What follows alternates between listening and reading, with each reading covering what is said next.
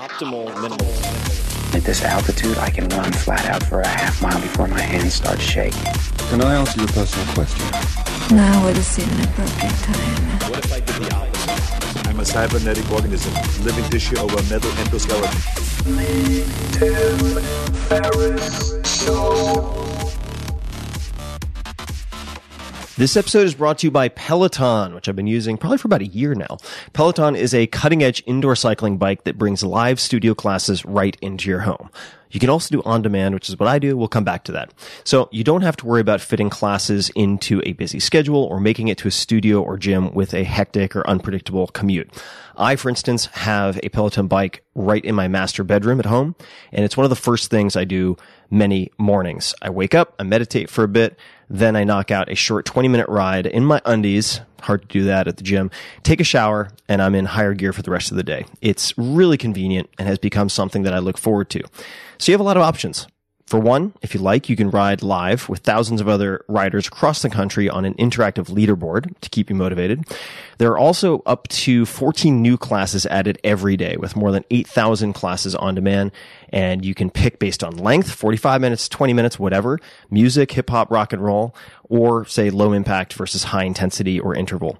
You can pick the class structure and style that works for you. And in my case, I quite like Matt Wilpers, and I tend to do on-demand and listen to a lot of and watch many of the same classes over and over, but I'm kind of promiscuous and also enjoy classes from a lot of the other instructors.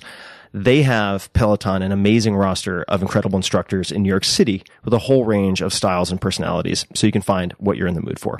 You also get real-time metrics that you can use to track your performance over time, and that will help, I would say, catalyze you to beat your personal best. Now, that all sounds good, right? Gamification, yada, yada, yada. I didn't think that it would work for me or in any way incentivize me, but they really 100% hit the nail on the head. I was very, very impressed with how motivating it was. And it worked tremendously to keep me pushing, which quite honestly takes a fair amount. I can get quite lazy, particularly with anything that edges on endurance, which is kind of more than 5 reps of anything for me. So, check it out. Discover this cutting-edge indoor cycling bike that brings a studio experience right to your home. Peloton is offering listeners of this podcast a limited time offer. Go to onepeloton.com. That's O-N-E, Peloton, Peloton.com, and enter the code TIM, all caps, at checkout and get $100 off of accessories with your Peloton bike purchase. So get a great workout at home anytime you want. Check it out. Go to onepeloton.com and use the code TIM to get started. This episode is brought to you by Walter Isaacson's #1 New York Times bestseller, Leonardo da Vinci, which chronicles the life and times of the Renaissance genius while showing us how we can harness da Vinci's boundless curiosity and creativity. Not long ago, I interviewed Walter on this podcast about his writing and Leonardo, as I've known Walter for some time, and the book is spectacular. I think it's his best biography yet, and that is really saying a lot considering how famous and popular his bios are of Benjamin Franklin, Einstein, and Steve Jobs. Leonardo da Vinci, the book that is, has been hailed by The New Yorker as, quote, a study in creativity, how to define it, how to achieve it, end quote. And it is based on thousands of pages from Leonardo's astonishing notebooks and new discoveries about his life and work. So Walter really reveals an intimate Leonardo. We get to know sides of him we haven't seen before in a narrative that connects his art to his science. He shows how Leonardo's genius was based on skills that we can improve in ourselves, such as passionate curiosity about how to hone that, careful observation, how to develop it, and an imagination so playful that it even, I would say, flirted with fantasy, but at the end of the day was eminently practical. Leonardo da Vinci by Walter Isaacson, published by Simon & Schuster, is available now wherever books are sold. And I suggest you check out an excerpt at davincibio.com. That's davincibio.com. Hello, boys and girls, ladies and germs. This is Tim Ferriss, and welcome to another episode of The Tim Ferriss Show. This is a special episode and features one of my very dear friends. Long-term listeners know by now that a number of my guests have started incredible podcasts after being on this show as their first ever podcast interview, including people like legendary Navy SEAL Commander Jocko Willink. What fewer people know is that Jocko was introduced to me by Dr. Peter Attia. You can find him on Twitter and Instagram at Peter Attia, A-T-T-I, MD. And Peter is my conversational partner in today's episode. Equally impressive in a lot of respects. He is a former ultra-endurance athlete, for instance, swimming races of 25 miles or more, a compulsive self-experimenter, so of course I love this guy, and one of the most fascinating human beings I know. He is probably the highest-end doctor I have ever met, and that's saying a lot. Specifically, I would say I go to him with questions about performance or longevity, for instance. Would metformin or rapamycin make sense to extend a lifespan without sacrificing performance, etc., etc.? But he is also easily the best quarterback and Sherpa for the U.S. medical system I've ever encountered. So, let me actually read some of his official bio to do him justice. Peter is the founder of Attia Medical PC, a medical practice with offices in San Diego and New York City, focusing on the applied science of longevity. Peter trained for 5 years at the Johns Hopkins Hospital in General Surgery, where he was the recipient of several prestigious awards, including Resident of the Year, and the author of a comprehensive review of general surgery. He also spent 2 years at the NIH as a surgical oncology fellow at the National Cancer Institute, where his research focused on immune-based therapies for melanoma. He has since been mentored by some of the most experienced and innovative lipidologists, that's a word, endocrinologists, gynecologists, sleep physiologists, all the ists, and longevity scientists, more ists, in the United States and Canada. Peter earned his MD from Stanford University and holds a Bachelor's of Science in Mechanical Engineering and Applied Mathematics. In the conversation in this episode, Peter actually interviews me. That's the plot twist, though he shares a lot of his own experiences. And it is audio from Peter's incredible podcast, brand new, the Peter Attia Drive, which can be found on Apple Podcasts, Spotify, or anywhere podcasts are found. It is one of the few podcasts I listen to regularly. And many friends I've shared this particular episode with, this audio, have now listened to it multiple times. It takes both Peter and I a few minutes to warm up, so there's a little bit of what would you call it, small talk, foreplay, but then it goes really deep, and we end up talking about a lot of things that people like Peter and I aren't supposed to talk about publicly. So, with that said, here we go. Welcome to episode 1 of the Peter Attia Drive. I can think of no better person to begin this podcast with than my very dear friend, Tim Ferriss. Not only is Tim a really close friend, but he's also almost single-handedly the reason this podcast is coming into existence. So in other words, if you hate it, you can blame Tim. Tim has been kind of on my case for about 2 years to do this, and more than anything else, he's just really helped me think about how I can sort of put something together that allows me to create something that is sort of new and that isn't already out there in terms of content, but also is something that I'll find enjoyable to do and that hopefully will come across as this podcast gets underway.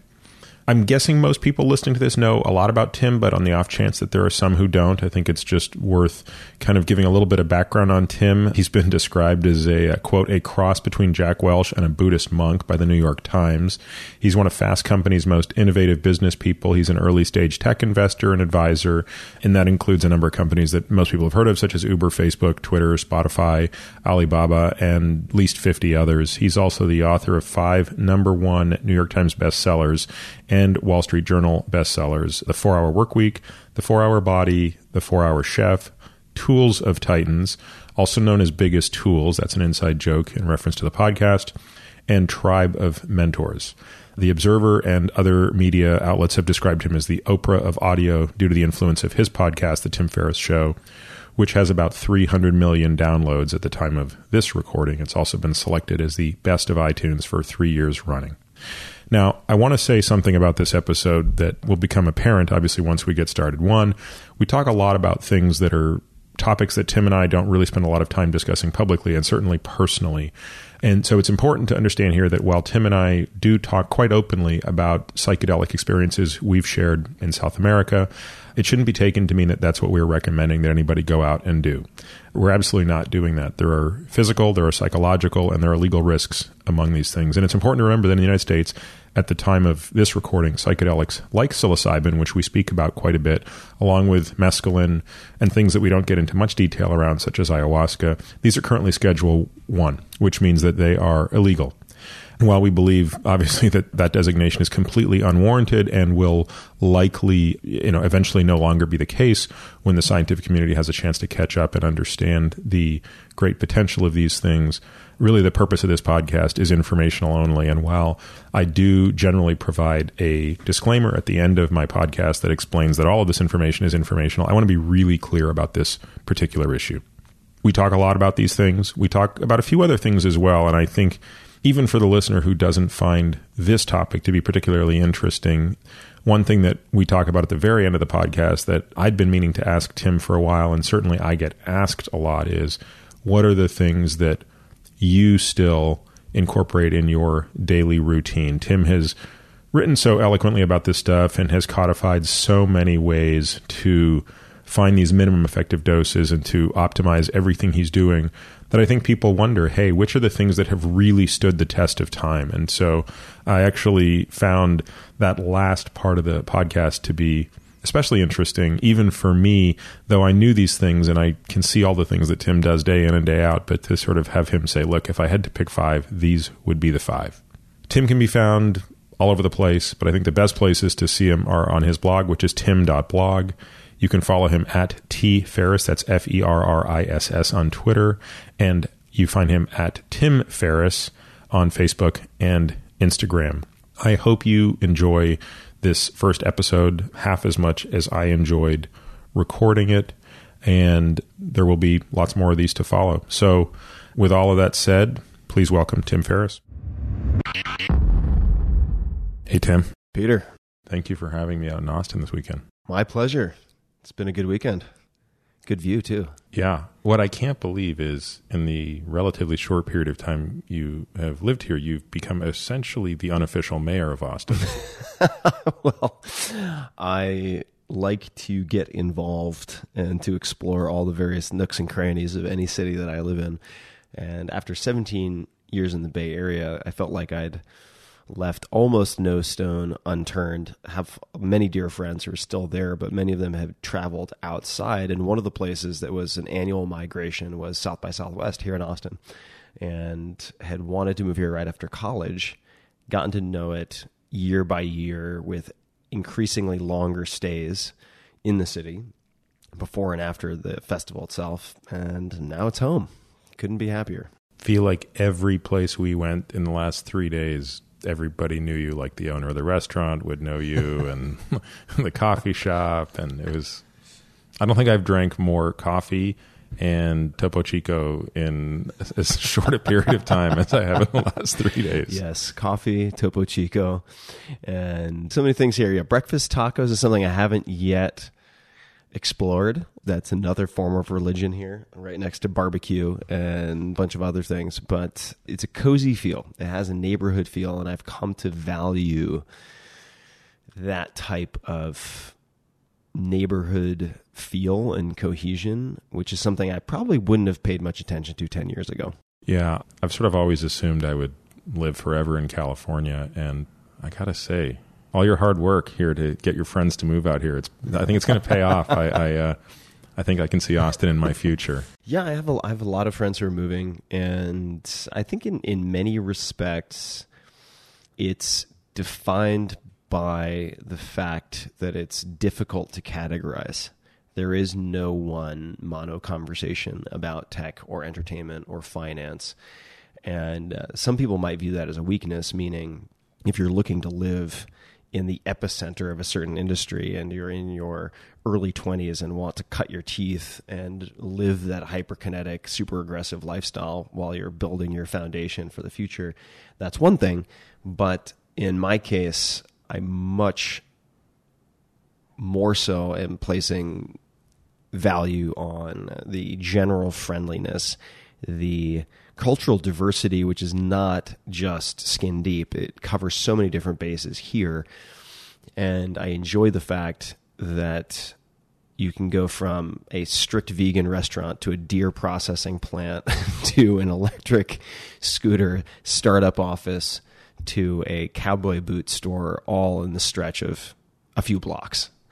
That's exciting to me. And though I've never really bought the argument that people in New York and Southern California, which are the two places I spend most of my time, are, I've never bought the argument that those are snotty, super snotty places and nobody's nice. Because I do think that people are actually pretty decent everywhere, including in the middle of Manhattan. But that said, it's a different level of nice here that is completely foreign to me. Yeah, it is. I remember when I first moved to Austin and I had a number of neighbors drop off cards or come to the door to ring the bell to ask if I wanted to come over for dinner.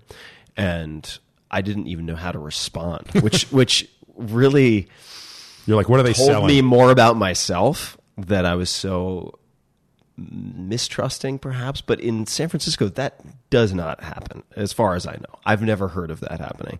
Certainly in New York, it would be time to check your security system and and consider your avenues of getting out of the house. But here, that's just par for the course, and it's really been nice to embrace that. And even within Texas, Austin is known for being very, very friendly. And I've met many different people here who've moved from Houston and other parts, which are also fantastic in their own way because of the general level of friendliness.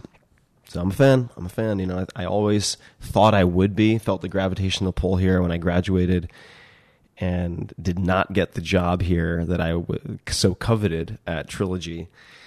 And it turned out being a blessing in disguise that I didn't get the job. And I think also for Trilogy, because I most likely would have been a terrible employee. But that took me to NorCal, had a great stint there, but that chapter came to a close and it was just the right time. Well, as I said, it's been amazing to be here. Not my first time here, but each time I come, I like it more and more. And I guess with that said, we are kicking off effectively the first episode of a podcast that you, more than any other friend, although several friends have played an enormous role in the so-called cajoling, as I referred to it earlier, in making this happen. So if this ends up sucking... I'll take all the blame. I'm blaming you. And if this ends up doing okay, I'm thanking you. But either way, I think this will be fun. I think my customary 30% is very reasonable. 30% of what, right? Yeah. Now, obviously this podcast is on some level, and probably on a large level, going to come down to things that I think a lot about and hope to bring to people. You asked me the other day, what am I hoping to accomplish with this? And I don't have a great elevator pitch on it, but one of the things is I find myself so often having conversations with people that I think, God, this person's so much smarter than me and knows so much more than me, and they're letting me be a sponge right now and absorb so much information from them. And so many times I find myself at the end of those discussions thinking, I can't believe nobody else got to hear that. What if I didn't extract everything from that correctly? What if there was more to be gathered? And so it's really that desire to sort of have as many of these conversations as possible and be able to sort of share them in their natural state that I think is a large part of this motivation. And while most people sort of associate me, I suspect, with thinking about longevity, we probably don't spend enough time talking about what longevity means. But the way I talk about it with my patients is it's both enhancing lifespan, but also health span. And lifespan is the easier of those two to understand because enhancing lifespan just means not dying, which is not to say that that's easy, but it's conceptually easy. I think the health span stuff is harder to understand. And as I have come to learn in the past 3 or 4 years, I believe for most people, it actually matters more. Many people think, if you helping me doesn't add 1 day to the length of my life, but improves the quality of my life, especially at the end, that would be sufficient. And so in many ways, what I want to talk about today is one piece of health span that I know the least about by far, but also I think is the one that we are least likely to talk about as a society, which is sort of mental health. Now, you've spoken really publicly about your interest in that. I knew a lot of this before you talked about it at TED, but can you tell me a little bit about that? I can, and I'm thrilled you're doing a podcast because I do think that just as a bit of overlay on what you said, there is so much focus on extending lifespan, rightly so, but the equal level of obsession that you bring to performance and health span, I think, creates a compelling combination that I don't find in many places. I find the combination of those interests very common, but the combination of competencies, broadly speaking, in both of those domains is very uncommon. So I'm excited to listen to other episodes of the podcast. And as it relates to mental health, I should, as maybe an introductory preamble, say that this is not a topic I've always been comfortable talking about publicly. And in fact, I would say for the vast majority of my adolescence and certainly throughout high school and college, I somehow came to the conclusion that I was just not designed to be happy, that evolution did not optimize for happiness, and I just did not have the code for happy, and that was okay, that I would be an instrument of competition. I would learn to be good at various things that were valued at colleges and then by the business worlds and so on, and that it was not worth trying to be happy or to not just love myself, but really have a high opinion of myself. And in fact, that was self-indulgent, and that I would just focus on being the best competitor possible and hopefully turning that into something that was not only of value to me or that I was rewarded for, but that would help other people, and that perhaps I would find some joy in the joy of other people, but that was the extent of it. And suffered from many different bouts of extended depression for as long as I can recall, really. And that is also something that you can spot very easily looking back at my family history on both sides. And if you look back to grandparents and great-great-grandparents, a fair amount of alcohol consumption, certainly a fair amount of alcoholism. I thankfully have not soothed myself with excessive amounts of alcohol, but you see a lot of patterns that scared me, certainly, but the depression was one that I could just not seemingly navigate around. And the TED Talk opened with a particularly close call, the closest call I've ever had. This is not a common experience for me, but in college where I came very, very close to killing myself, and I actually got to the planning stages. It wasn't just rumination about what if, I wonder what it would be like to take my life. No, it was a decision that had been made, and I was already in the planning stages. And to give people the short punchline to that, which explains why I'm here today, I had reserved a book which was going to be the last of many that I had read on this subject related to suicide. It was already checked out of the Firestone Library at Princeton, where I was at the time taking a year away from. And it was checked out to some other poor student. So I put in a request to be notified when it came back into the library, but I forgot to update my address at the registrar's office. And the address that I had on file after taking this leave of absence was my home address in New York, where my parents lived. And so my mom got this postcard, which was, "Dear Tim Ferriss, this is to notify you that," and then whatever it was, the final solution, whatever it might have been, the How to Kill Yourself manual has arrived. Please come to claim your book within the next X number of weeks, or it'll be released to the next person who has it on reservation. Whatever the postcard said, and I got this very heartfelt, understandably nervous call from my mom with her voice cracking, asking about it. And I lied. I said I was very fast on my feet, and I said it was for a friend at Rutgers who wasn't able to get the book for a dissertation or a thesis he was working on, so I reserved it for him. No, everything's fine. But in that moment, after that call, I realized how these, in retrospect, little waves, small events can be blown, or even large events can be blown so out of proportion or seen as permanent in such a way that regardless of socioeconomic status, regardless of race, regardless of gender, people can be so knocked off course that they end up taking their own lives. And certainly recently that's been very dramatically demonstrated and tragically demonstrated with the deaths of many people, including Anthony Bourdain, who comes to mind most recently. And that's just on the high profile side. But in my case personally, I realized how my blinders and pessimism and this downward spiral had led me to really only focus on my pain. I didn't realize how, until that phone call, committing suicide would have been like taking 10 times the pain that I felt and imposing it on the people who loved me the most. And that was a huge wake-up call.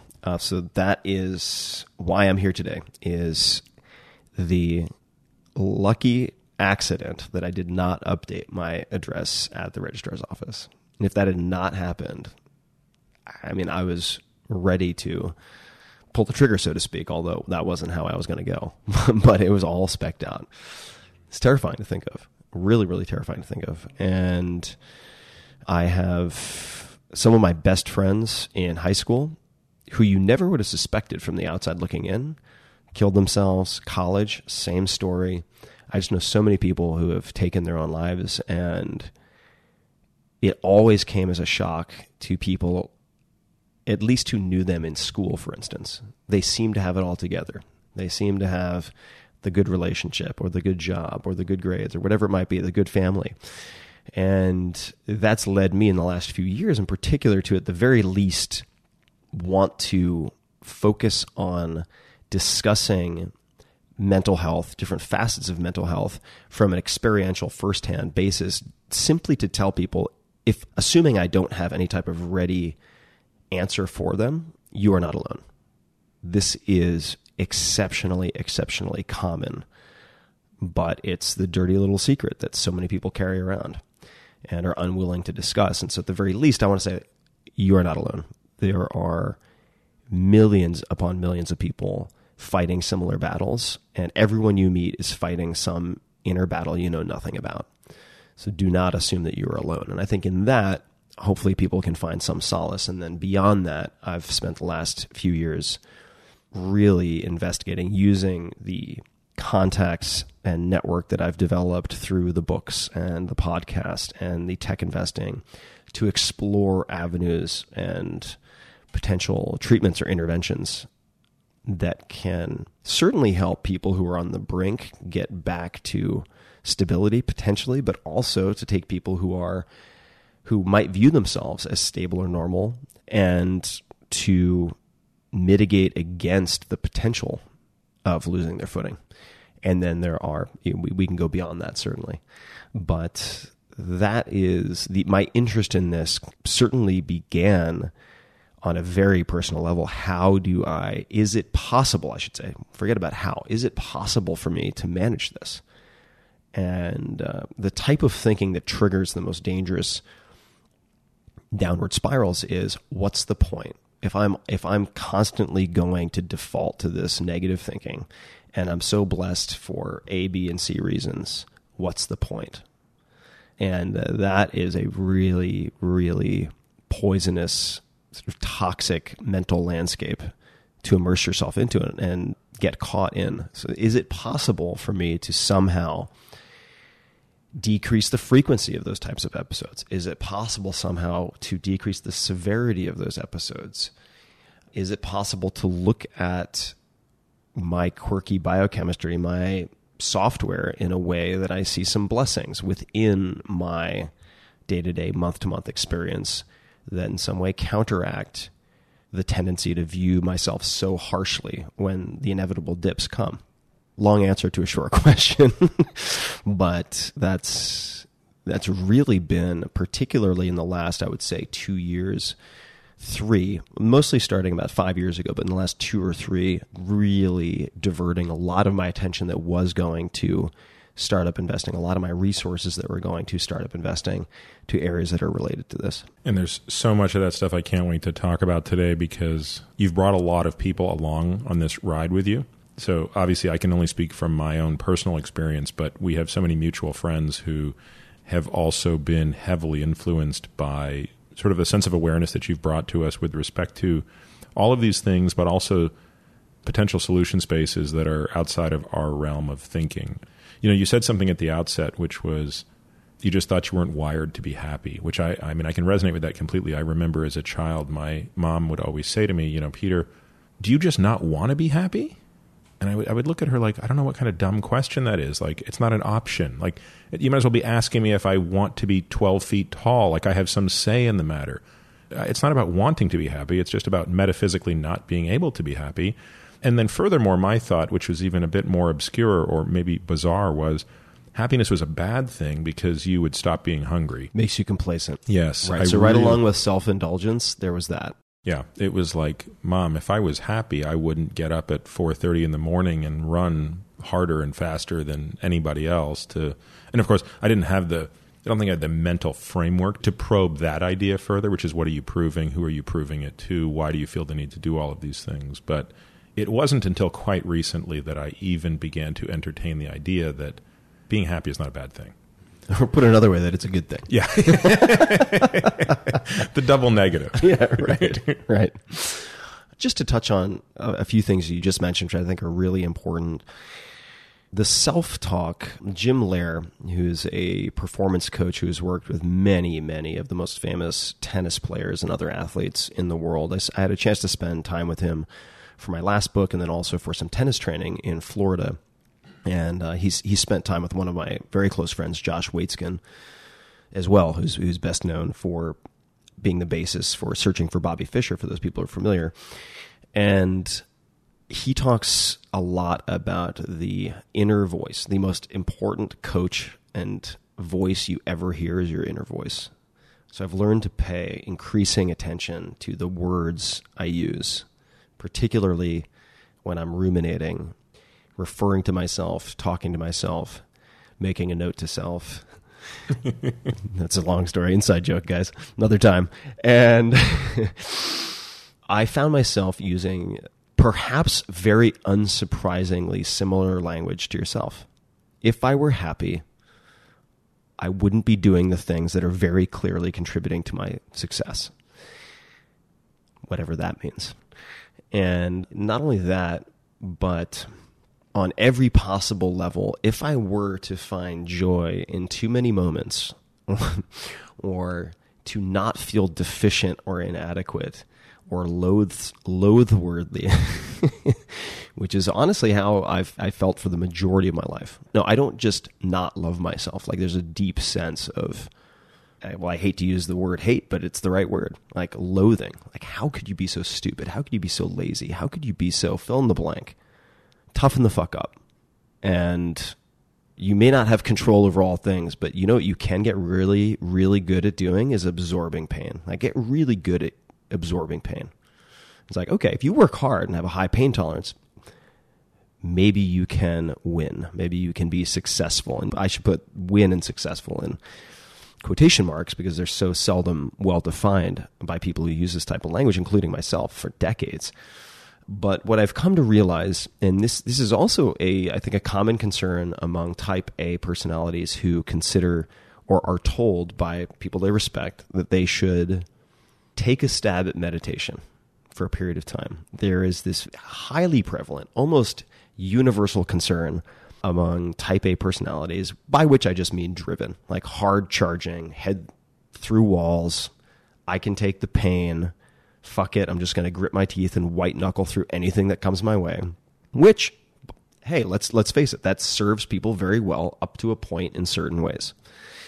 They worry about losing their edge. This is the exact wording that I hear so often, and the exact wording that I used with my friends when they first recommended a few of them, Rick Rubin and Chase Jarvis, very specifically. Rick Rubin, legendary music producer, although that doesn't, it's not even a drop in the ocean of what Rick does and who Rick is. But Rick Rubin, and then Chase, very, very famous photographer, also the CEO of a company called Creative Live, which is an incredible company in and of itself. Both of them recommended meditation to me, and I resisted for more than a year, I want to say, because I was afraid of losing my edge. Even though what I came to realize was if you want to use your edge indiscriminately, like a kitchen knife, which is only a blade, right? Like the handle is also bladed on both sides, you can continue doing what you're doing. If, on the other hand, you want to put a nice ergonomic handle on that beautifully honed blade so that you can use it as an instrument for its highest purposes, you can utilize different tools, meditation being one of them, and we could talk about all the different types of meditation as well, because I think they do have slightly different applications, is a tool in the toolkit that allows you to build this beautiful kitchen knife instead of holding on to the blade itself, just bleeding over and over again, scabbing, bleeding, which is, I think, day to day how many driven people experience life, whether they are financially stable or not. If they are compulsively active, if they are using the distraction of constant motion and absorbing pain and seeking pain to numb themselves so that they don't have to be in their own head any longer than possible, which is what I did for a fucking long time, pardon my French, but I mean decades. If they're able to develop other skills that allow them to, and I've certainly less than seeking happiness, I have been looking for ways to both develop in myself and help others to develop a sense of peace, even if it's 10 minutes a day.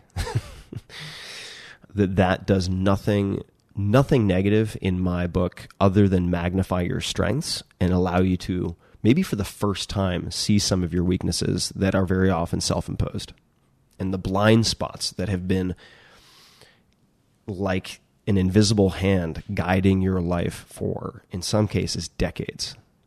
I really see no downside to that. And since I've had 2 cappuccinos and I guess have some extra personality, I'll further extend my long ass answer by saying my books very clearly track my priorities in some respects. You have the 4-Hour Workweek, which looked at different types of currencies, time being the most valuable non-renewable of those, and how to address a few rungs on Maslow's hierarchy of needs. And as I've moved along and suffered my own burnout of different types, not necessarily financially related, but certainly 4-Hour Chef took me out for the count. I bit off more than I could chew, in part because I was having some personal difficulties in some relationships, and I wanted to numb myself. I went back to that numbing behavior, which included taking stimulants, which included over-caffeinating, in addition to the pills and so on, using alcohol at night to wind down, engaging in exercise that was far more painful and ridiculously punishing than it had to be for any type of health or performance purpose. And I crashed and burned.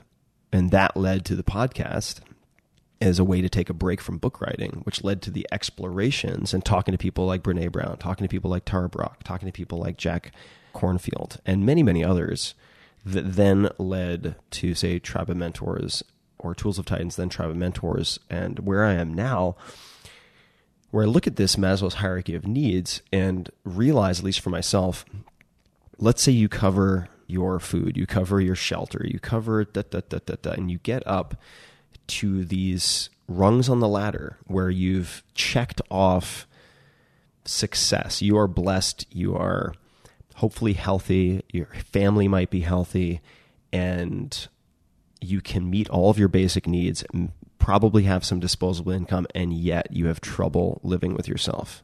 That's a fucking tragedy. I mean, it's to have deciphered how to achieve and yet not be able to appreciate it's just the tragedy of tragedies. It's this kind of fool's errand that could have taken 5 years, could have taken 10, could have taken 20.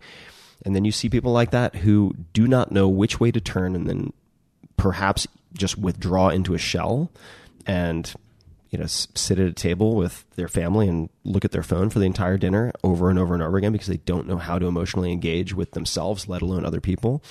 Or you see the more dramatic cases where they're like, all right, I thought these things would make me happy. I was told these things were the necessary ingredients for eventually solving this emotional Rubik's Cube that I've been struggling with my whole life, where I assumed that, poof, one day I would just wake up and have made it. Even if having made it just means you're not struggling with alcoholism and rent like your parents did or something like that.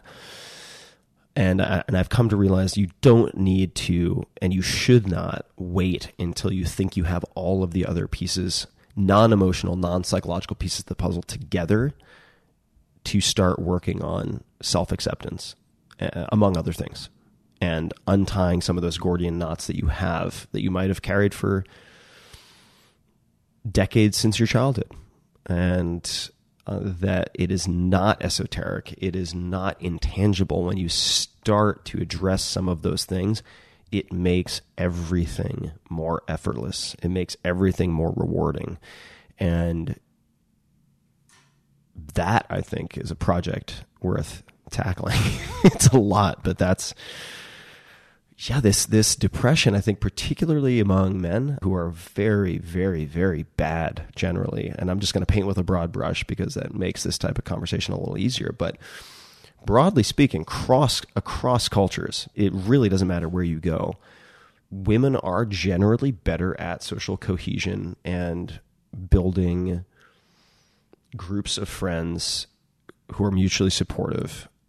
And we could look at it through an evolutionary lens, but men very often are biologically, culturally, who knows, fill in the blank, trained and maybe born to just bite their lip and suffer in silence. And I do think that there are certain places for that. Look, if you're going to be a Navy SEAL commander, waking up every morning and like telling your direct reports like about your really hard dream you had, probably not like strategically, tactically, professionally, or ethically the right thing to do when you have to go out and then risk your lives doing things that are mission critical to fill in the blank, right? So there is a time for that, but to make that your one coping mechanism for navigating life, or like the sort of the mesh that is imposed on everything else, that you suffer in silence, and that the solution to that is just to get tougher, to get better at accepting pain, to use cheesy tech parlance, doesn't scale. It just doesn't scale. You know, when I was on your podcast the first time, which I don't know how long ago that was, it feels like it's probably been 3 or 4 years ago, one of the questions I remember you asked me, which of course you ask many of your guests, is what book have you gifted more than any other? And I remember the book I mentioned at the time. It was and remains a great book, but I now have to update that answer. What was it, just for people who are curious? It was Mistakes Were Made, But Not By Me, which is just an amazing book on the psychology of cognitive dissonance. But of course, that now has been surpassed. There is now a new book that is my most gifted book. And amazingly, I can't believe I didn't bring a copy to Austin to give you, because I think I just buy Amazon out of this book. Like I just have stacks of it all over, like you have stacks of certain books in your place. And this book is called I Don't Want to Talk About It by Terrence Real, who I've since reading the book and becoming obsessed with. Actually, it comes back to you. You introduced me to Esther Perel. Esther recommended the book.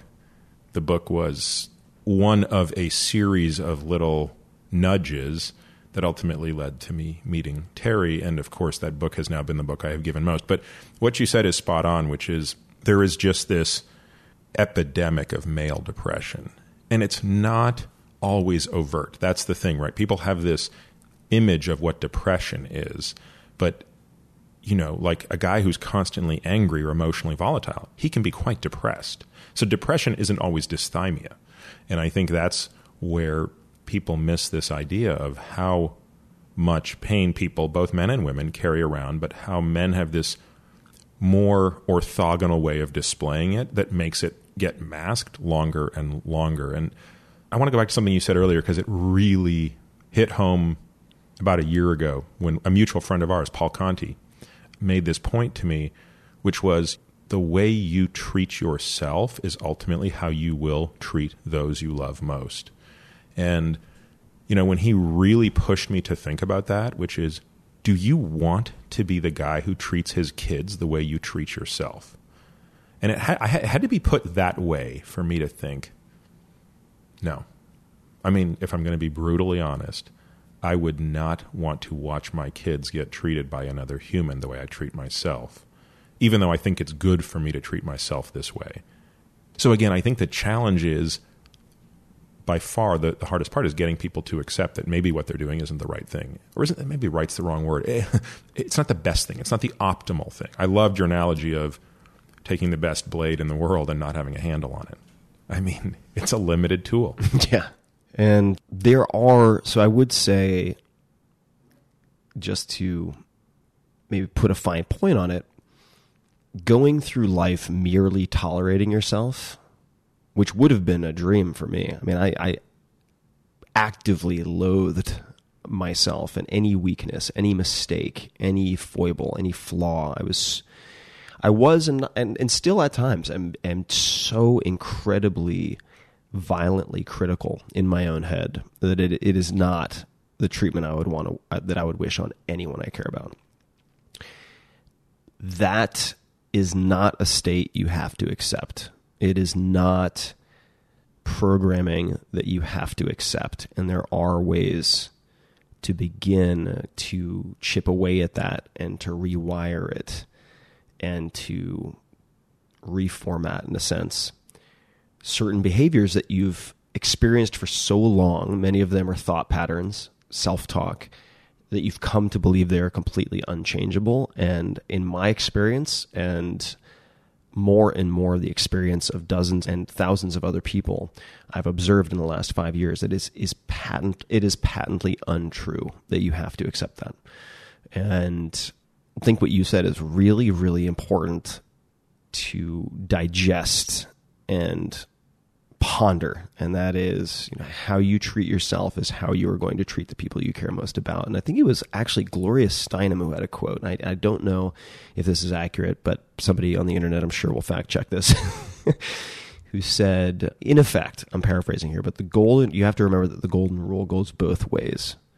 So we all know, do unto others as you would have them do unto you. If you flip that around, it is do unto yourself as you would do unto others. And that has very profound and wide-reaching implications when you really sit with it for a minute. And suffice to say, though, you do not have to accept the inner voice or the patterns that have led you to pursue success with rare glimpses of any type of inner peace. That is not something you have to accept. So one of the most sort of profound experiences I've had, and sets of experiences I've had in the past few years, are experiences we've shared together around certain plants that honestly I was completely unaware of and ignorant of for most of my life, had never really given them any thought, and probably much of the stuff that you've talked about, written about in the past. In particular, there were 2 podcasts that you did. One was with Martin, and I'm trying to think who the other one. Martin Polanco and Dan Engel. Dan Engel, that was the other one, yeah. And those were 2 separate podcasts, but they were very close together, if I recall. They were a couple of months apart. There were a few together and then a few apart. So you had James Fadiman and then Dan Engel and Martin together. That's right. And then later, Michael Pollan. Yeah. But that first wave was probably 2015-ish. Yeah, it was probably about 3 years ago. That was the thin end of the wedge. And interestingly, the thin end of the wedge for me was around something that wasn't a personal issue, but more of a societal issue, which is I was blown away by the discussion and the clinical results that they were achieving in Mexico using a plant called iboga and using ibogaine as well to treat patients who were opiate addicted. And that's something that even back when I was sort of, in my residency, and you would see in a city like Baltimore what the effects of heroin addiction are. And of course, today it's even a much bigger issue, and it's spread far beyond just heroin. So that just interested me purely from an intellectual standpoint, which is, wait a minute, we have a drug or set of drugs that are so categorically addictive to so many, for which our only treatments are at best useless. And there's this other thing that admittedly comes with plenty of risk and plenty of unknowns, but it seems to fundamentally change the way a person's brain is wired, which would seem to address the root issue as opposed to the Band-Aid. That led, of course, to me wanting to understand more about those entire classes of compounds. And that led to my very first experience with them, which I shared with you, meaning which, you helped me through, which to this day remains one of the most profound things I've ever done. And if anybody's listening to this who's thinking, what are they talking about? What are these psychedelic agents? Aren't those drugs? All these things. One of the most remarkable things I remember after the first time I tried psilocybin was I don't feel like doing that again anytime soon. Like, these are the most anti-addictive compounds on the planet. What started your interest into that space? The interest began, and for those people listening who are wondering if we'll discuss any other tools, I think we should also discuss some other options on the table aside from this, although this is very fertile ground for discussion. So we can talk about meditation, some other tools and books and so on later. But my interest in psychedelics began long ago with a close friend who introduced me to psilocybin, contained in what is commonly called magic mushrooms. Must have been in college, midpoint perhaps in college. And it became an annual ritual. And once a year, I would meet up with a few of my closest friends and we would consume mushrooms. In retrospect, it was very haphazard. We were not measuring any doses. We would just have a big bag of mushrooms and split it up and then hope for the best, which is not ideally how you go about things. And nonetheless, despite the lack of controls, and I do not recommend anyone use these compounds under uncontrolled circumstances, I experienced what I began to refer to as a reboot. And I would have this anxiety and depression plaguing me.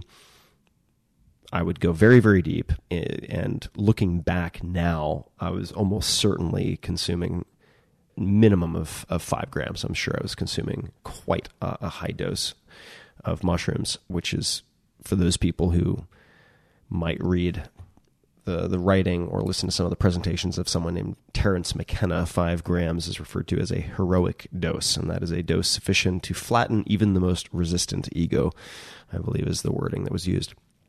In any case, I felt this decrease or even complete removal of depression and anxiety that extended far beyond the supposed duration of effect. Let's just call it 5 to 8 hours. And there would be this afterglow period that certainly lasted most acutely for a day or two after the experience. And I was going into this also with none of the best practices that we know of now in terms of preparation, intention setting, perhaps some of the preparatory steps you can take, and then integration. There's none of that. So this was very bare bones, haphazard experimentation with a few friends. Nonetheless, there were these periods of, let's just call it 2 weeks to 2 months, where I was able to finally see things clearly, appreciate all of the incredible chance blessings that I experienced in my life, and make decisions about things I viewed as serious problems or challenges or opportunities, whether it was making a decision about academics, making a decision about a relationship, to either start a relationship or end a long-standing relationship. These were things I was able to look at very calmly and make decisions about. And ultimately, after, I want to say 4 or 5 years of this, had a very, very, very scary and dangerous experience, which was, again, with no sitters. In other words, no sober person supervising this. Any number of things can go wrong. And one is people can wander around and get themselves into dangerous situations. And in my case, I ended up coming out of my trip very late at night, walking on the side of a street with cars whizzing by me. I mean, that could have very easily been the end. And that scared me enough that I stopped. I said, never again. Too dangerous. And I stopped. I didn't revisit psychedelics until, let's just call it, let's think about this, 10 to 15 years later, when a girlfriend at the time who had some very, very, very difficult traumatic experiences as a child traveled to Peru, which has its own set of very real risks that we can talk about if we would like, if you are going down explicitly for the purpose of using a psychedelic, most commonly in this case, ayahuasca. But her experience was strong enough and meaningful enough that she came back and said to me that she wished it for me because it was like 15 years of therapy in 2 nights. Now, if anyone knows anything about any of the books I've written or the way that I tend to view the world, that is a very, very effective sales pitch for Tim. 15 years of therapy in 2 nights. Interesting. And I put that in the back of my mind, did not move ahead with it because of my fear, which I think it was well-founded. I had what could have been a very, very dangerous experience or fatal experience. Things had to get much worse for me to finally decide to re-enter that world, which I did first through a guided psilocybin experience. I did not want to go straight to ayahuasca, which I to this day believe is a very, very big gun and can be very destabilizing. I didn't want that to be my reintroduction. So I had one guided psilocybin experience, which also lacked much in terms of any type of prep, integration, or post. So it was effective in the sense that it was like a returning home, and it was a familiar feeling that I came out of unscathed. I took an absurdly high dose because I didn't know what I had taken before. So for those people who know anything about it, I began at 7.5 and then did a booster to 9, which for me is such an absurd overkill as to almost defy belief at this point, which, by the way, is a counterproductive. Taking too much is counterproductive. It is not more is better by any stretch of the imagination. Being strapped to the icebreaker is very rarely what someone needs. In any case, came out of it realizing that you could approach this in a safer fashion with a container, physical and otherwise, that allowed you to avoid the risk that had scared me off.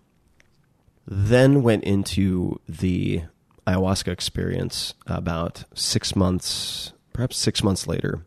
Took it very seriously, had people sign non-disclosure agreements, had someone act as my proxy to try to vet people in several different countries, and ultimately honed in on someone I spent 2 nights with. And it was one of the most disorienting, awe-inspiring experiences of my life, without question. The first night, I was prepared for all of the sickness and vomiting and terror that I knew could be part of the experience, and it was blissful. It was an incredible first night. Second night was, without any exaggeration, the most painful experience of my life. At one point, I experienced full-body seizures, so grand mal, uncontrollable seizures for about, I would estimate, 2.5 hours.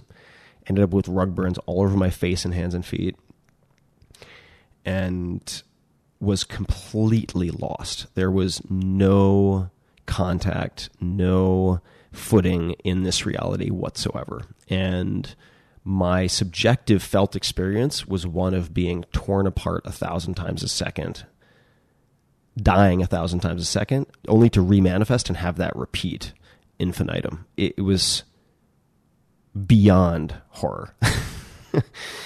And when I came out of the experience, or the main roller coaster was coasting to an end after, let's call it 6 to 8 hours, I was partially detached from reality for probably 36 hours. And I had very fortunately paid someone in advance to babysit me and act as a chaperone for that extended period, in the off chance that it happened, which ended up being the case.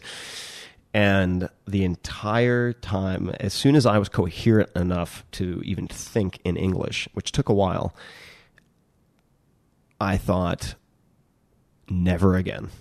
Never again will I touch anything like this. And it was only 6 to 8 weeks later, and I should mention that my intention, I did have an intention this time going in to the second night specifically, which was to let go of anger towards myself, towards other people, a handful of very specific people.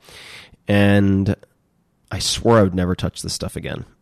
It was just too scary, too potentially dangerous. I thought there was a real chance that I could lose my mooring from a sanity perspective and never come back. And I realized 6 to 8 weeks later, after spending a lot of time with someone I've known forever, who I've had a very contentious, emotionally volatile relationship with, lots of triggers, things I thought were beyond repair, meaning couldn't spend more than an hour with this person without feeling extreme agitation and anger well up in some fashion. And I had given up on that, changing that long ago. I realized, let's just call it 6 weeks after my 2 nights, that 90% of that was gone with this person. And completely gone. And to this day, it has not come back. And that has repeated itself, or I've seen that in a number of my closest relationships. The value of that is hard to overemphasize. It's hard to even put into words. And it's so far outside any conceptual schema in medicine or therapy that I've run into. It's hard to convey in a way that makes any sense. Because I've had so many people ask me, well, how did that happen? I do not have a good explanation for that. All I do know is since then, having explored this both on an experiential level, having spent time in several countries working with people who are some of the best at what they do, and I do think I'm very, very good at vetting that. Hopefully people believe that after looking at the books and the podcasts and so on. I'm really good at getting hold of people who are really, really good, and I'm very good at vetting. And having explored this space also from a scientific standpoint, it just gets more interesting. It just gets more unbelievable, yet at the same time compelling. And some of the changes I have seen in people are, they defy explanation by any conventional means. And I'll throw out a few examples. But before I throw out the examples, I want to make it really clear that these compounds are not for everyone. There are contraindications. Things can go wrong. And they're not a panacea. They do not fix everything by any stretch of the imagination. But for certain types of debilitating conditions, thought patterns, and fear, they are remarkable. Really, really impressive to the point that it is outside of the care and feeding and love of my family and myself, my closest friends. It is what I am most focused on.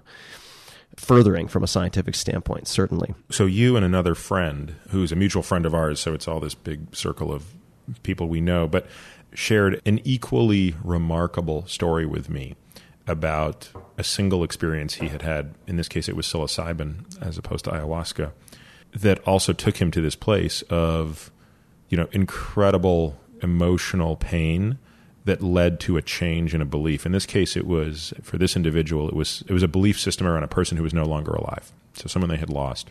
I will never probably forget my first experience with psilocybin for the same reason. It's interesting. I didn't know that experience you described came from your very second time with ayahuasca. I was familiar with that story because you'd shared it with me before, but hadn't pegged it to such an early time.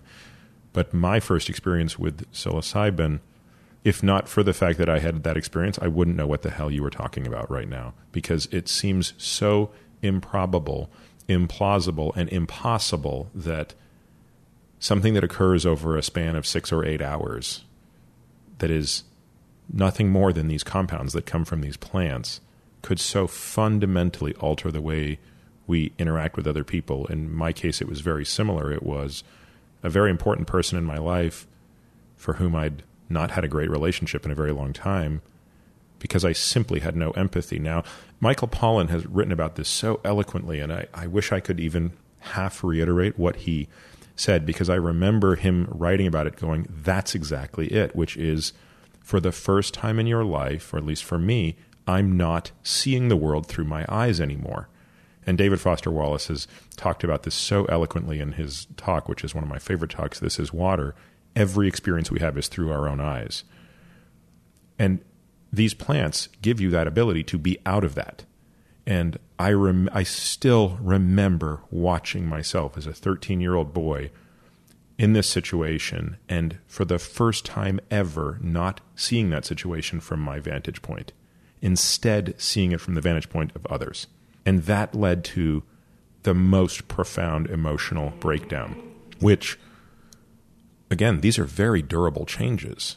I mean, I'm a couple of years out of this, but I truly believe that 40 years from now, I will still have this exact set of feelings about this particular individual and this particular experience. And you're right. There is, how do you explain that? It's very difficult. And these compounds, many of the classic psychedelics, let's just, for the sake of argument, we'll leave LSD out of the running for a number of reasons, including just the political PR baggage that acronym carries. But if we're looking at, say, mescaline, which is found in peyote, it's found in the San Pedro or Huachuma cactus in South America, among other places.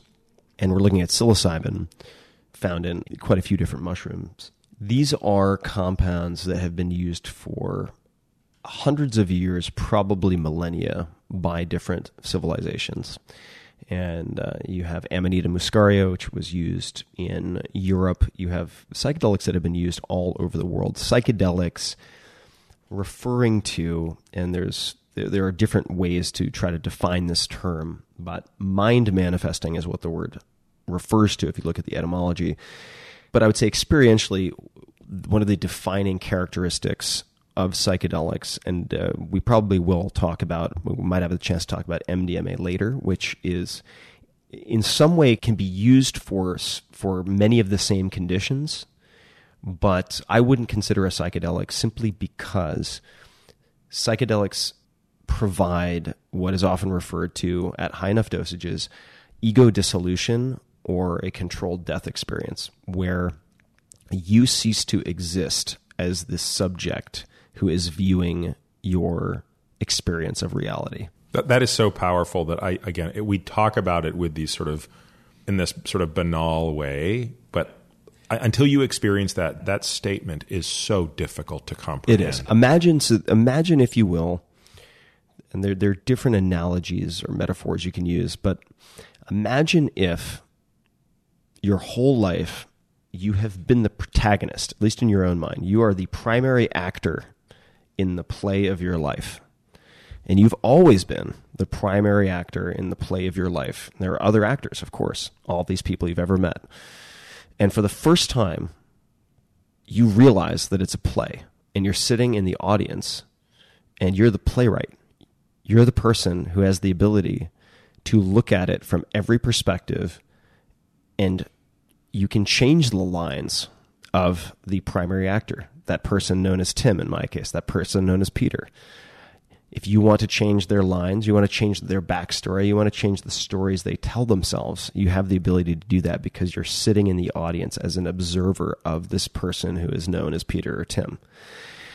And this is similar to the type of experience that people can have through meditation.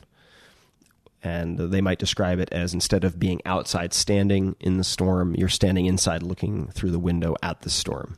Or you are, instead of being inside the washing machine, you're zooming out 18 inches so that you're looking into the washing machine and you're observing what is happening as opposed to being tumbled by it. And in fact, the states achieved through psychedelics and in very experienced meditators, although I'm convinced that you can achieve this state pretty quickly through meditation, it doesn't have to take 20 years, is remarkably similar, as best we know, or there are some similarities, I should say, neurophysiologically, in the sense that both seem to not necessarily deactivate, but decrease activity in something referred to as the default mode network. And this default mode network, and Peter, you may do a better job of explaining this. And Michael Pollan does a fantastic job of describing this in his book, How to Change Your Mind, which I recommend to everyone. Yeah, we'll link to the book. We'll also link to your interview with Michael recently, which was excellent as well. Even if people say they're not quite ready to read the book, at the very least, they should invest the time and listen to the podcast. And by the way, I would not suggest that anyone jump out and tomorrow go on Craigslist to try to find a shaman to take you through some experience.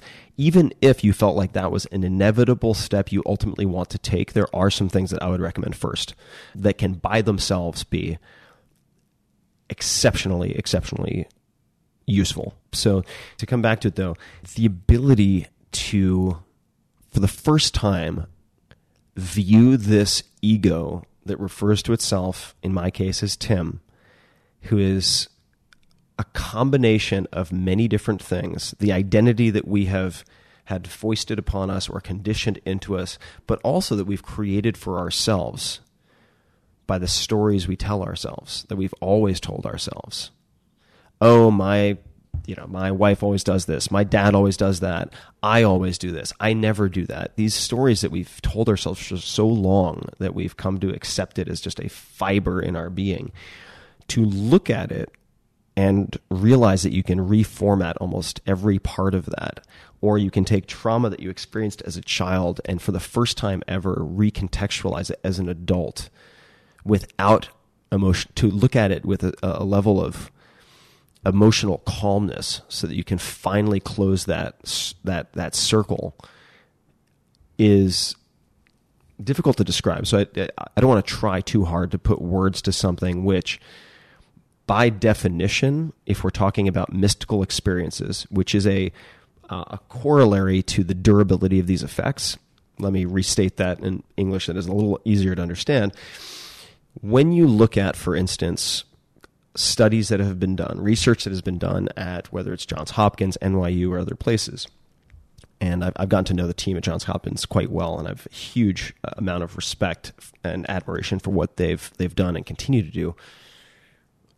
In many of the studies, whether they're looking at terminal cancer patients and end-of-life anxiety, or they're looking at lifelong smokers who came into a study specifically to look at how psilocybin could be used for the cessation of smoking, the duration of effect, the durability of effect, is very closely linked to something that you could refer to as a mystical experience. And it turns out, as you would hope, there are different types of scales and measurements one can use to determine if something is a mystical experience or not. And there's some debate about this, but there are ways that you can assess whether something qualifies as a mystical experience based on looking at the historical accounts and writings of people we would consider mystics. And one of them is ineffability, the inability for someone to verbalize their experience, that the words somehow do violence to the experience or don't do it justice. Pollan gives a great example of that in his book. I believe it was Michael Pollan in his book, How to Change Your Mind, about you take somebody from, 1,000 years ago, put them in a time machine, bring them to Times Square, let them hang out for 5 hours, shoot them back. Can they describe what they saw? Not really. Right. They could say that it was big, loud, and bright. But other than that, they couldn't explain what a car is. They couldn't explain what a building is or a skyscraper because the vocabulary hadn't even been developed.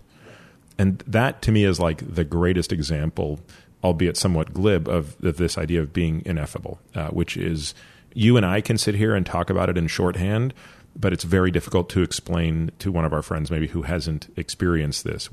And when you again, these things sound so goofy when you say them, like these experiences, seeing yourself from outside of yourself. If someone hasn't experienced that, I can understand why they would look at you a little funny and say, okay, intellectually I understand what you mean by that, but why would that matter? Why would that be profound? How would that disrupt your ego? It's very difficult to convey. And I would say that what I've experienced and what I've certainly seen and heard other people experience in their reports to me and in writing, in various books that I've read, is the importance of the felt experience. And that in some senses, it's not that you have a psychedelic experience, you have 3 realizations, you bring those realizations back to this ordinary reality, you take certain actions based on those realizations, and based on that intellectual legwork, your life changes. It is not something strictly in the domain of words and thinking and just thinking harder and working harder. In other words, you're not taking the things that got you here, if you've achieved anything professionally or personally, the pro and con lists, the spreadsheets, the logical arguments. It's not that you just get a better set of those things that you bring back.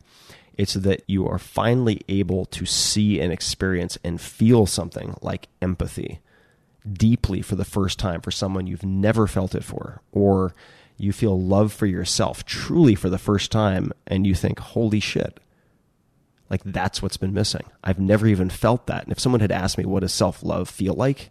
I wouldn't have had an answer for it.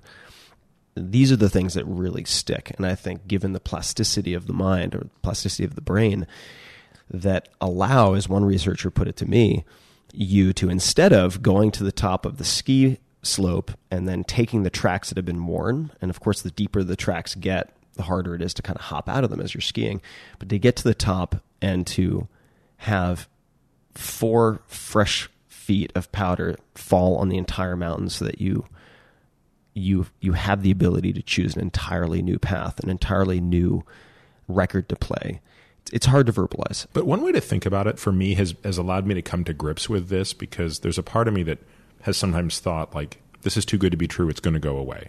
This newfound empathy I have for person X, or this reduction in this horrible negative emotion I've had, that's going to go away in 6 months. And I've thought of something, which is, when you look at the opposite of that, which is, how often is a person's life changed for the worse based on one event? And the answer is all the goddamn time. A child could be abused once, and that can change their life forever. And again, we're not going to go into that now because that is its own topic, but so many of the horrible habits that we carry into adulthood are really because we never became adults. We are basically adaptive children who are taking on a set of behaviors to protect wounded children. And sometimes those wounds occurred very acutely. And so in many ways, these experiences with psychedelics, if administered correctly, in the correct setting, with the correct integration, can act as the exact opposite of a wounding event. In other words, with something that is so acute and so poignant, you can just change the direction of this trajectory, this vehicle. Doesn't necessarily mean it's orthogonal. And of course, there's so much more to it than that. Many people go through similar types of abuse, and they don't all have the same impact. And similarly, many people can experience a psychedelic and not have the same impact. But I think when I started to think of it in that way, it started to become much more understandable why this could happen, just as something horrible could alter the course of your life. And, one of the podcasts I've already recorded that will be coming out later this summer will be with Corey, who you and I spent a couple of days with up at Kern. It's a maximum security prison. Yeah. When we did this, we spent this time up there with Defy Ventures.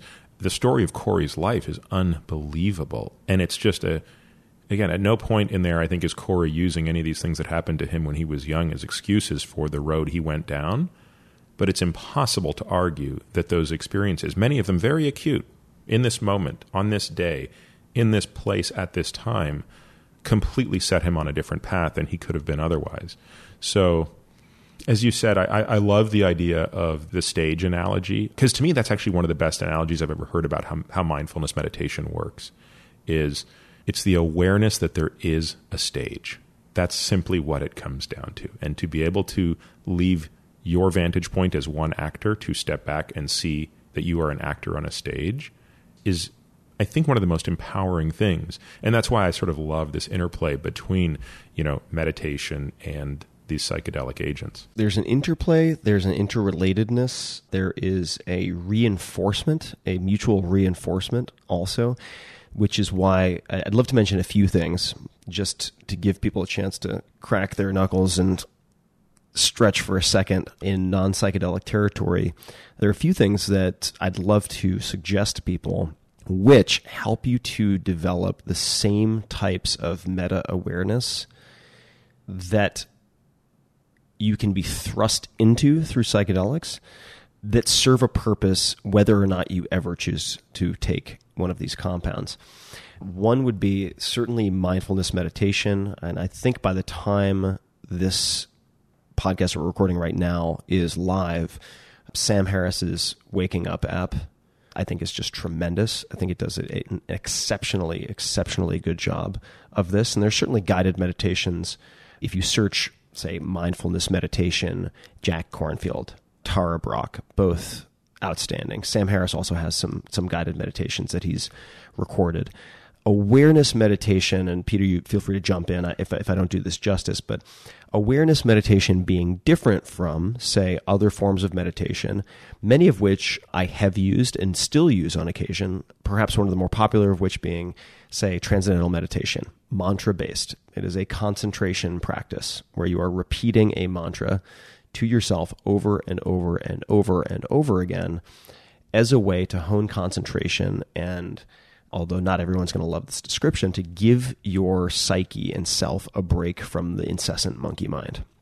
And you really can reach a transcendent space where you feel like you are a point of consciousness floating if you do the 20 minutes twice a day very consistently. That is a concentration practice. If you were thinking of a candle flame and that were a focal point for a period of meditation, whenever you found yourself swept up in thought, you return to a candle flame. That would also be a concentration practice. If you're doing, and there are many also within awareness meditation, there are different types, but if you're doing, say, something referred to as, I think it's sometimes called open monitoring, where you're paying attention to anything that comes up as it comes up. And there are different ways to approach this, but very often begins with the breath. So it is, in some sense, a concentration practice, but you're focusing on the breath. You're not chasing it.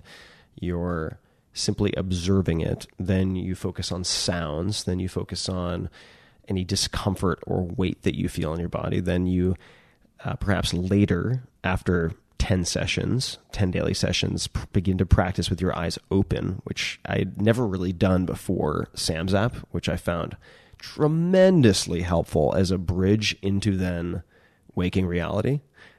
These are all practices that help you to spot the gap between sensory input and cognitive response, right? So that you become more response-able in so much as you have a tiny gap within which you can choose your response as opposed to simply reflexively going through life like some type of slug that's been shocked in a Skinner box or something. And you have more optionality. You suddenly realize there are just more options on the menu than, oh, whenever so-and-so does this, I always get pissed off. There are more options on the menu.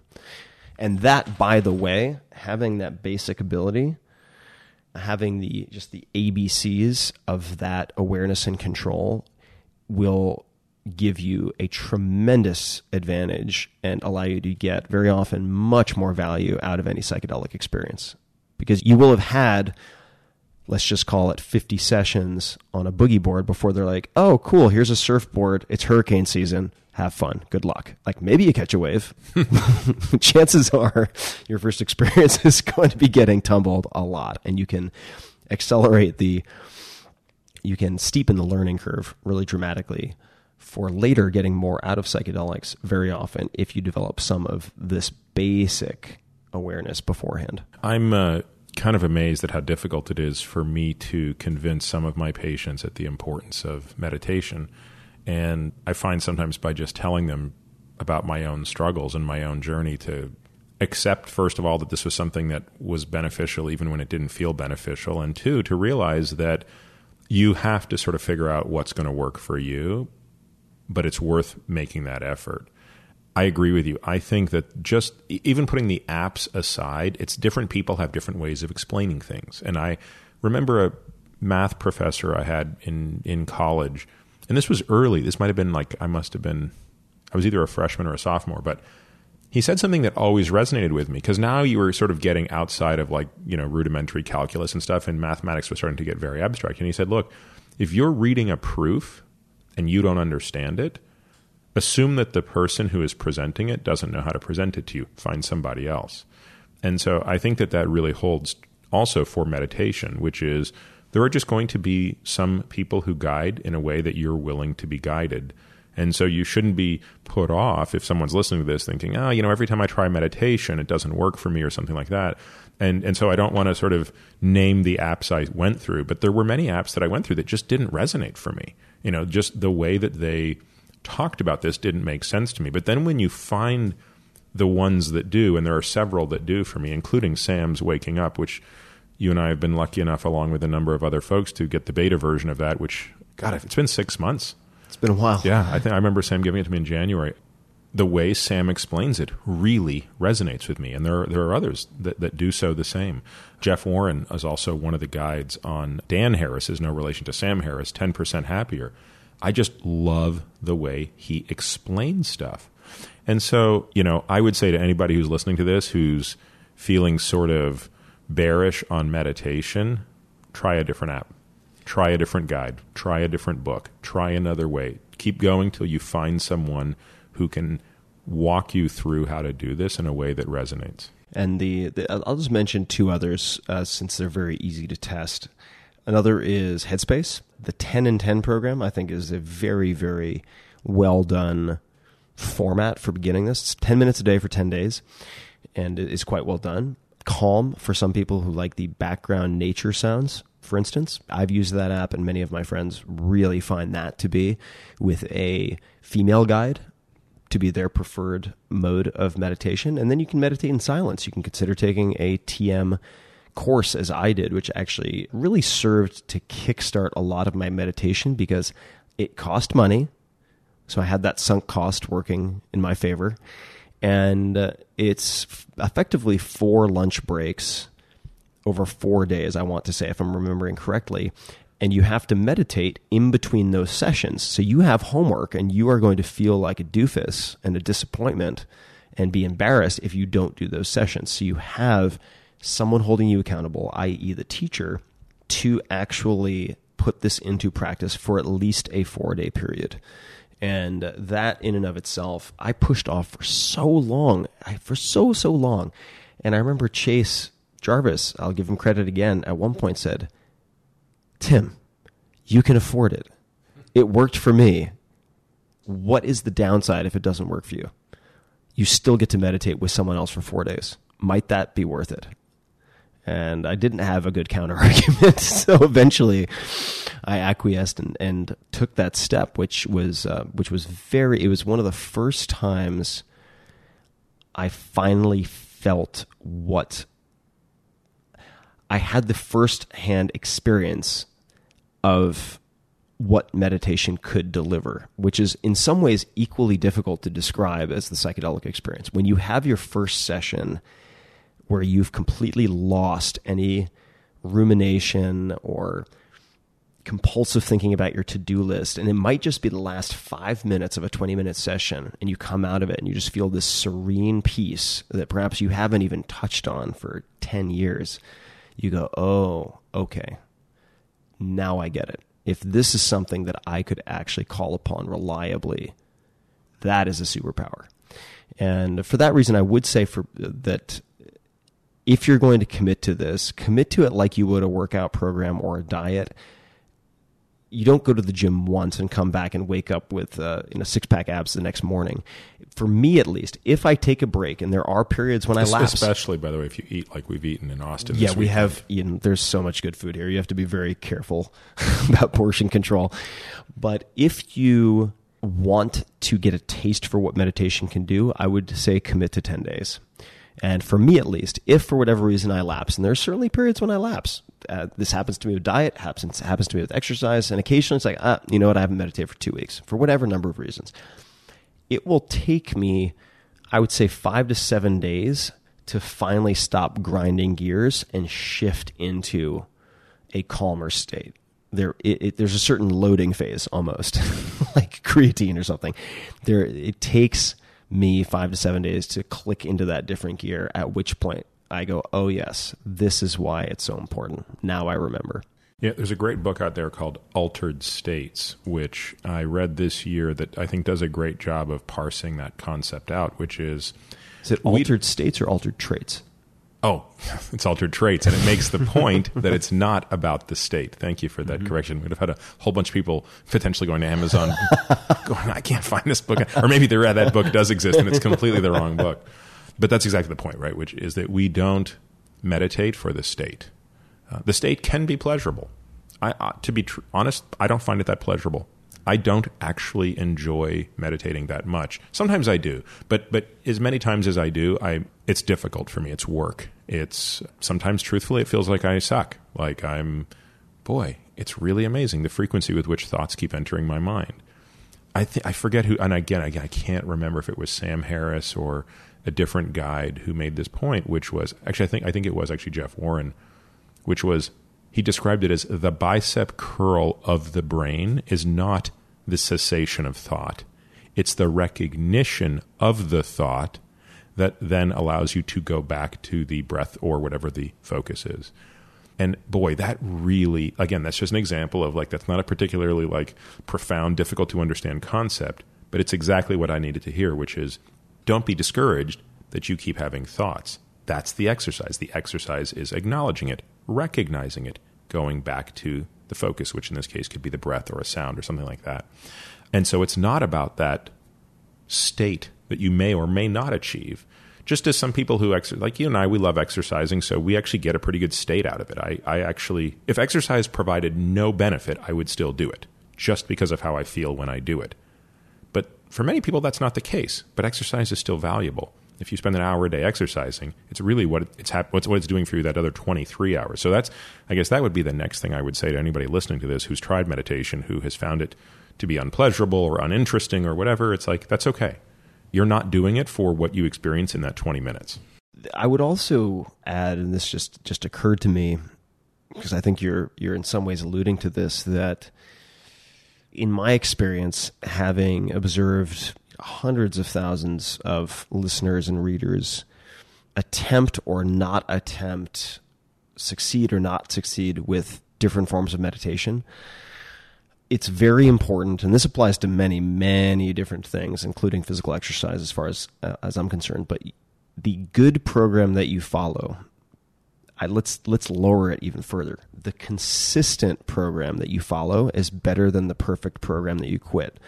So if you're having trouble following a meditation program and you've committed to doing it daily, which is a very important commitment in the beginning, keep lowering the bar. If you think 20 minutes is too much, do 10 minutes. 10 minutes is too much, do 5 minutes. If concentration meditation is too difficult, use a guided meditation. And I recall at one point there were two things that I recall having been said to me. I think Tara Brach mentioned the first. I could be misattributing, but I think it was Tara Brach who first said this to me. Her book, Radical Acceptance, by the way, ties into everything that we're talking about beautifully. It had a huge impact on me and has had a huge impact on many people. It's the type of title that's going to scare off a lot of people because I think it's going to be a bunch of woo-woo, hand-wavy stuff. There's a little bit of woo in there, but it is a incredibly good book, Radical Acceptance. If you have any type of emotional patterns or thought patterns that seem to control you as opposed to the other way around, this is a worthwhile book.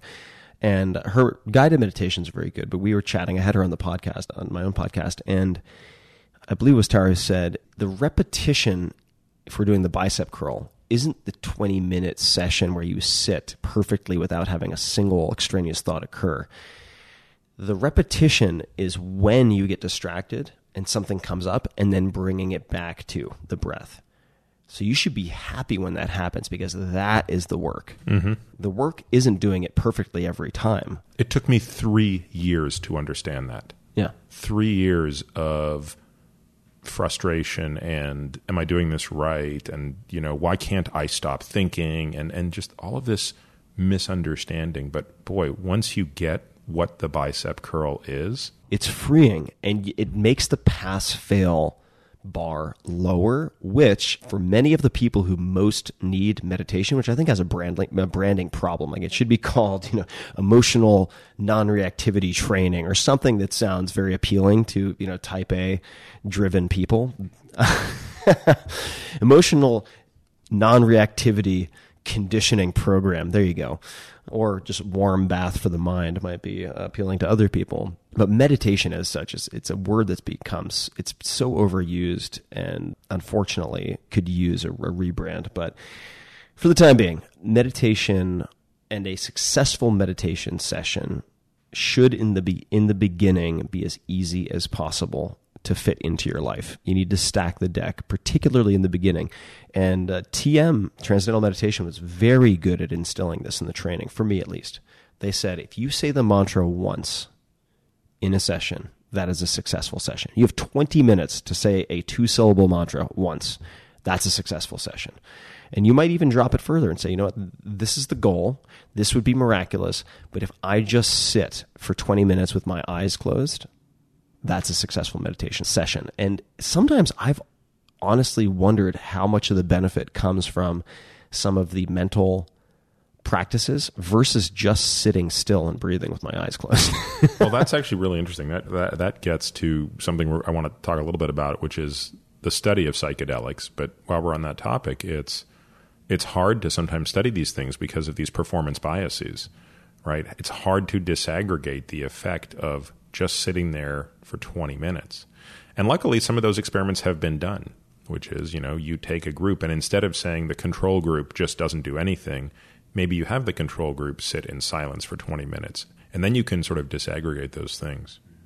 So, Tim, you've spoken with me quite a bit about your interest in funding science, and that goes back to even before the discussion of psychedelics. But very recently, you've made a pretty large commitment. Are you comfortable talking about that publicly? I am. I am very, very comfortable talking about publicly. I have almost entirely redirected not just what I would have invested in startups, but a multiple of that into scientific research. So I've made the commitment for me, which is by far the largest commitment to not just science, but even any given startup that I've ever made financially. And that's $1 million, a minimum of $1 million over the next several years, several meaning 3 or 4. And I expect I'll exceed that $1 million amount with primarily a focus on psilocybin and MDMA. But that could extend to other compounds, which I also find to be understudied and that have been in some ways shelved for decades for primarily political and not scientifically justifiable reasons. When we started talking about this, when you were thinking about it, I remember one of the stories that you really liked was a relatively unknown story in the world of philanthropy, unless you dig deep in the annals, about a woman by the name of Catherine McCormick. That story really resonated with you. What was it about that story? Well, you should tell this story because I think it's so noteworthy on a number of different levels. But what struck me was how, if timed right and if thought about intelligently, where you're focusing on points of leverage, how even a single person with relatively moderate amounts of investment, and moderate is relative, right? But let me rephrase that. How someone or a small group of people, if concentrating on points of leverage in furthering, in this case, scientific studies, can really bend the arc of history in a way that most people would find unbelievable. Because when folks think of, say, pharma or bringing a new drug to market in the largest scale senses, it's billions and billions and billions and billions of dollars. But that story was appealing to me because on many levels, but what I'd love to do is have you tell it, and then I will point out the parts, if this were a Kindle chapter, which parts I would highlight to go back to remind myself of certain things. But why don't you tell the story? Because it's such a great example of what one person or a small group of committed people can do. I'll leave it at that. Well, it can probably be read about more eloquently than I can restate it, but the gist of it was Catherine McCormick in, I believe, the early 60s or late 50s, met a gentleman, I believe his name was Gregory Pincus, if I'm not mistaken. And I think that's right, at a dinner party or a cocktail party. Yeah, and basically he explained to her that he was pretty convinced he could chemically synthesize hormones that could be served as a birth control pill or serve as a birth control pill for women. And she was no dummy herself. She went to, was MIT? Yeah, I believe and so. had been involved with also funding housing for additional female students so they could attend. Yeah, and her hypothesis was if we could create a birth control pill, we could completely change the interaction that women can have with education, with work, with the family balance, etc. Now, we listen to the story today and we think, well, what's the big deal? Like, so what? She funded the research for the birth control pill. But the reality of it is at the time, again, I can't remember, I must have the dates wrong, but certainly it was long enough ago that this was viewed as an absolute no-go. I mean, there was simply, birth control was such a taboo. And what's really interesting is she decided to fund something that was incredibly risky that no pharma company was willing to touch with a 10-foot pole because it was viewed as just a way to sink money into a bottomless pit that could never achieve the regulatory approval. And using, again, a relatively small sum of money, and I believe in today's dollars, it's to the tune of about $25 million. She sunk into the work of this guy, Pincus, and one other gentleman whose name is escaping me. Over the span of something like, what? About a decade. About a decade. Yeah, maybe 8 years. And my favorite graph that I ever saw, which was kind of the holy shit moment, was the graph of the number of women in graduate schools, professional school, law school, business school, whatever, pre and post the introduction of the birth control pill. And you don't get to see a lot of hockey sticks, As one of my friends once put it, it's really cool when the data don't need statistics to be analyzed.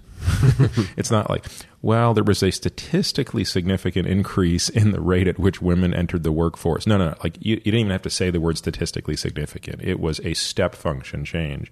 And I don't know, I thought that was such an interesting story. And I remember when you and I were talking about this a while ago, I don't even know why I told you the story, but you seem to really grip to it. There were many reasons for it. I think partially being at the time in Silicon Valley and surrounded by venture capital, I saw some of the stupidest, I don't know how else to put it, just stupidest non-viable ideas raise tens of millions or hundreds of millions of dollars. Let's just stick with philanthropic dollars or for-profit I mean dollars? for profit. Okay. Startups repeatedly. I mean, you just saw dozens and hundreds of examples over time of this. And it struck me that we find ourselves in a unique time, which I suppose is something that goes without saying. Every time is a unique time, but in the sense that long ago, this is worth discussing for a quick second, psychedelics, specifically LSD, were through the Controlled Substances Act, put into the Schedule I class of drug classification, which means high potential for addiction, no known medical or no medical application, no demonstrated medical application, putting them in the same class as heroin. And to be clear for the listener who might not appreciate that, even cocaine is Schedule II. Right. Which means it still has potential for addiction that everybody acknowledges, but it does have at least one viable medical application, which is it turns out to be a pretty good local anesthetic in the nose, which is ironic, of course. But it therefore does have a medical use, right. And it's used routinely in ENT surgery. So if these compounds are so useful, if they can have some of the effects without guarantee, of course, it's not batting 1,000 every time. If you have 100 people at random who are using these, some with direction, some without, you're not going to have a perfect record. But if even some of the time the effects can be achieved, the outcomes can be seen that we're discussing, how did these compounds, including LSD, end up in this category? And it's a multifactorial problem, and it's hard to say there's one causal agent. But there are a few things that happened at the time. Number one, many people don't realize, Pollan gets into this, it's really fascinating, but LSD-25, which was first isolated or synthesized by Albert Hofmann, was developed on behalf of a pharma company. It was later used... It was Roche, correct? I want to say it was Sandoz. Oh, you're right. It was Sandoz. And then it was later used in a program that, if I'm remembering correctly, was CIA-led, called MK Ultra, where it might be used as a truth serum for interrogations and things of this type. or to confuse and sabotage enemies of the state. And it got out into the wild. And then the adventure began, so to speak. And LSD was widely distributed. And at the time, you had parents who had never experienced psychedelics. We were going into the Vietnam era, and we had a number of characters come onto the scene in very high-profile ways. One of them being, and he cannot be, even though he is often given the blame, I don't think it's fair to do this unilaterally, but Tim Leary came onto the scene. He was at Harvard, as was Richard Alpert, who later became Ram Dass. And the things exploded at Harvard, and they were both, I believe, fired. I don't think they resigned preemptively because psilocybin was given to an undergraduate when it was only supposed to be administered to graduate students. And at some point, Leary decided that science was too slow and that the way to affect cultural change was to have tens of millions of people. He had a specific number in mind, and that would effectively lead to a tipping point where all of these positive effects on society would be inevitable. And if you think about the cultural setting, you have a lot of young people being told to drop out of school, to resist war efforts, and all of that made a number of figures, including Leary, very high-profile targets that could not, in some ways, be ignored by the administration. And so Nixon famously said, Timothy Leary is the most dangerous man in America. And you had parents who could not in any way conceive of the experiences that their children were having on these compounds. And that, along with dozens of other things, was a recipe for political crackdown, which is exactly what happened. What you have now is you have parents who are, well, in many cases, certainly products of the 60s, who have had psychedelics experiences. You have people who are in positions of power or in regulatory organizations who have, in some cases, experienced psychedelics. You also have studies now being conducted, even though it's with great difficulty because of all of the approvals and DEA oversight and so on that's required, that are going back to the dozens and hundreds of studies that were performed before the crackdown and rescheduling and applying more rigorous scientific standards. And that is combined with a number of, as you mentioned earlier, epidemic level problems that we're experiencing that are costing, I would have to imagine, billions upon billions of dollars, namely opiate addiction, depression, PTSD, right? If you add up the costs associated with those three, if we want to be a little crass about it and just look at the profit loss, it makes a lot of sense based on the data thus far to explore some of these compounds. And that's part of the reason why, for instance, in the case of MDMA and PTSD, the FDA has granted MDMA breakthrough therapy designation, which means that not only is the process expedited for ultimately phase 3 trials, that the FDA is, in a sense, a collaborator. So instead of saying, all right, your methodology is approved, and I'm going to apologize in advance, this is not, phase 3 trials are not my area of expertise. So if I misspeak, I apologize, and certainly feel free to correct me in comments somewhere. But the FDA is effectively a partner who helps them to navigate the entire process. Instead of saying your methodology is approved, see you in 3 years, and you're going to get a pass-fail, which is a precarious position for any compound, let alone something that is currently scheduled the way that MDMA is. And we don't have to get into it right now, but there's also something called Special Protocol Assessment, SPA, which should hopefully, if the stars align in some ways, which I think they very well might, give MDMA a very high probability of ultimately being prescribable and used in supervised settings. It would not be a take-home drug, in other words. But PTSD, and specifically with respect to, let's say, returning war veterans or victims of sexual abuse, it is a highly bipartisan issue, or I should better say it's a non-partisan issue. It's very hard for someone to say, fuck the vets.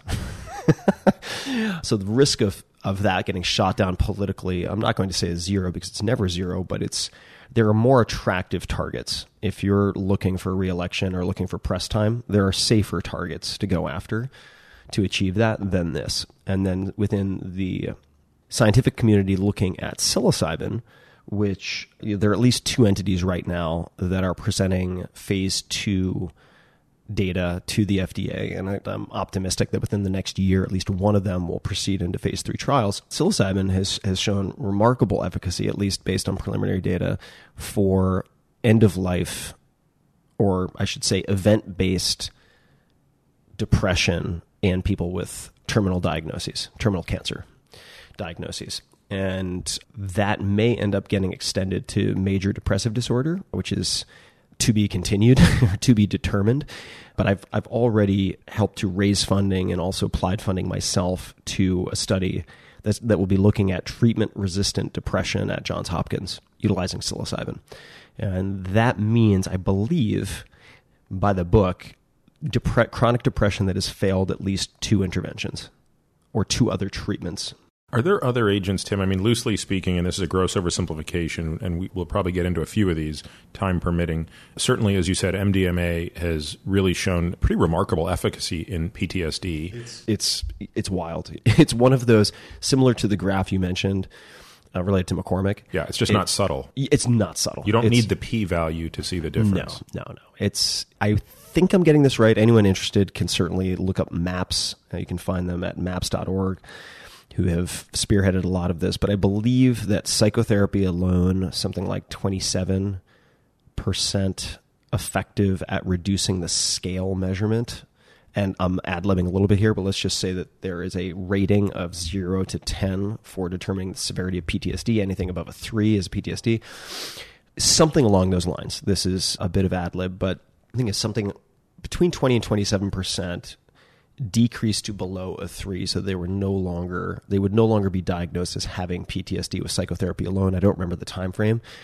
When psychotherapy was combined with MDMA, it was something like 70%. I mean, it's just not subtle at all. So, which again, we could spend just 2 hours just talking about the relationship of trauma and psychological damage and how MDMA can help with that. The other thing, of course, which we talked about very briefly earlier, was iboga and ibogaine in the treatment of opiate addiction, which probably has the worst success rate amongst societal epidemics that are being treated by conventional means. I mean, there really aren't great options for the individuals with opiate addiction.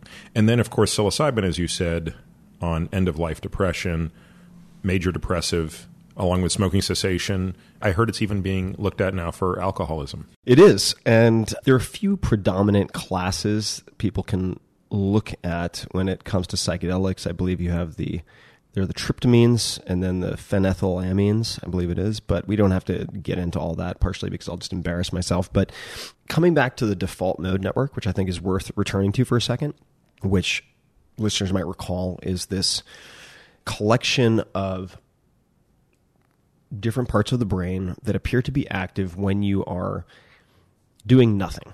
What does doing nothing mean? And this was discovered, I believe, in part when scientists were doing calibrations within fMRI machines. They said, all right, just do nothing. We want to get a baseline. Mm-hmm. And this is the part of the brain that keeps lighting up. What the hell is going on? And it appears to be highly activated when people are engaging in any type of self-referential thinking. How does it affect? So not only like think about fear, but what makes you fear? What makes you fearful? Okay, boom. And then default mode network seems to light up. Any type of temporal projection, in other words, thinking about the past, thinking about the future, seems to also light this up. And Pollan does a great job of digging into this in the book, and a number of people have written about this in very eloquent terms. Robin Carhart-Harris out of the UK is one of them. But to just pose a question that I think is something that's being explored currently, if, say, anxiety is being stuck in the future and being depressed is being stuck in the past, what happens if you're able to temporarily suspend or deactivate that system to some extent, and to give yourself that witness perspective so you can look at yourself without being yourself? And the implication, if many of these psychedelic compounds are able to achieve that and even Tom Insel, who I think is the former head of the National Institute on or of Mental Health, NIMH, if you look at OCD, you look at different types of depression, different types of anxiety, and so on, these are very cleanly separated out in some type of, what is the term for this desk reference that people use for? The DSM. DSM, in the DSM. But they may all be slightly different species of the same thing, which is why something like psilocybin appears to be LSD, very similar story. Mescaline, probably very similar story at high enough doses, can be used for anything that appears to involve obsessive thought patterns or behaviors. That includes alcoholism, it includes smoking, it includes opiate addiction, and there are studies that are seeking funding right now, I know, at Johns Hopkins related to opiate addiction through the lens of psilocybin treatment, which I'm very, very interested in. Eating disorders, like anorexia, these may in fact be very interrelated phenomena and conditions. So you mentioned a few that are... LSD, I think, is off the table, not for scientific reasons, but for political reasons. It's just too loaded. There's too much baggage. And let us not forget that the media plays a very large role in how politics respond to things. And in today's day and age, I do not have a high level of confidence that LSD, since it was once painted as the villain, is not... It's too seductive, I think, in a clickbait world to not fall into the same bear trap in a way. So psilocybin, then you have MDMA, which is referred to as some people as an enactogen or empathogen. This is probably not scientifically too granularly accurate, but it appears to tone down, that's not a scientific term, but tone down the amygdala and fear response that we have to, say, recalling or reliving traumatic events. And it allows us to, people, say, with PTSD, who have seen their friends' heads blown off or had to blow other people's heads off, whatever it might be, people who have been raped, etc., to, in some sense, clean up a very messy experience that did a lot of damage. And to help people to heal themselves in nonverbal ways. This is really key. Right? It's very hard for many people to talk their way out of something they didn't talk their way into. That's so well said. I mean, you said in one sentence what I tried to say in like 20 sentences a while ago about the experiences that can cause pain can be so jarring that it should be at least acknowledged or considered that equally jarring chemical experiences might be necessary to put that new powder on the slope. Definitely. So you have MDMA. MDMA, I'll be honest, I was biased in some ways against MDMA for a long time because I didn't have much personal experience with anything chemically related to MDMA. I had a fear associated with it because of research, which I think has since been largely debunked in terms of risks for people who are predisposed to depression, for instance. It was also at one point viewed as, and is still used recreational, as a party drug. And I've really been swayed to the other side. I'm very bullish on MDMA as a therapy. I think that it is it's an extremely powerful and flexible tool that does not entail the type of perceptual distortion that some of these psychedelics do, which is not to say I am not bullish on psychedelics. I am, but it requires much more sophisticated training to administer. So MDMA. Iboga and Ibogaine. Going back to MDMA, I do think it is important to point out, if anybody's listening to this thinking, well, of all of these compounds, MDMA is pretty easy to get, and you can get it packaged in other things, and it's ecstasy, etc. But this goes back to intent, setting, and integration. I am not convinced that just taking MDMA, going to a party, is somehow going to unwind any of these problems. I mean, this really... Yeah. I would go further than that, and I would bet against it. If someone gave me $100,000 and they said, all right, this person is going to take MDMA and go to a party 10 times.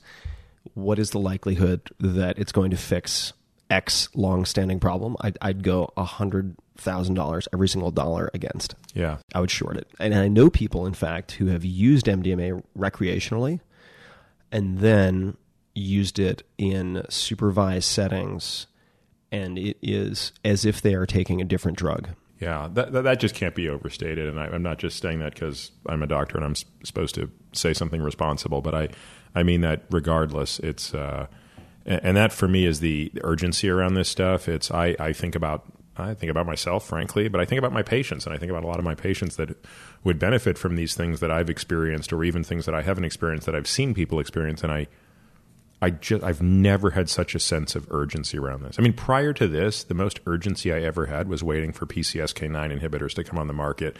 When I read that first paper in the New England Journal of Medicine about 12 years ago on the discovery of this type of, these individuals who had missense mutations in that enzyme that lowered their LDL significantly. But boy, the anxiety might be the wrong word, but the anticipation I had for that class of drugs, which anybody listening to this is probably falling asleep thinking, you're an interesting guy if that's what was keeping you up at night, waiting for that drug. But this takes it to another level, which is almost nobody I know has not been traumatized on some level. And it doesn't always have to be something that is so obvious. So we've all been traumatized. We've all sort of been hurt. We're all dealing with these things. And yet I feel, how quickly can these things go through this regulatory pathway to get into the hands of people who would know how to administer them? I certainly wouldn't, right? Even if these things were legal today, that's only half the battle. It's, can you create enough practitioners that know how to select the right patients and how to apply the treatment? Because this is, in many ways, harder than any other treatments we have today. People talk today about the importance of combining psychotherapy with antidepressants, but that's really the tip of the iceberg compared to this stuff. And it's also tricky from a commercial standpoint, in so much as part of the reason these compounds haven't been picked up like a football and run to the end zone by Big Pharma is that many of these studies only involve 2 or 3 sessions with psilocybin. Yeah. A naturally occurring molecule. In these cases, it's synthesized, but there is a lot more money to be made in something that you can charge an arm and a leg for, that you have to take on a daily basis or an every other day basis indefinitely, as opposed to 2 or 3 times with some pre-work and post-work with durable effects in many cases. That's financially an unattractive model to many people. And I think it's a mistake. There are some for-profit companies out there, or I should say startups, who are going after this.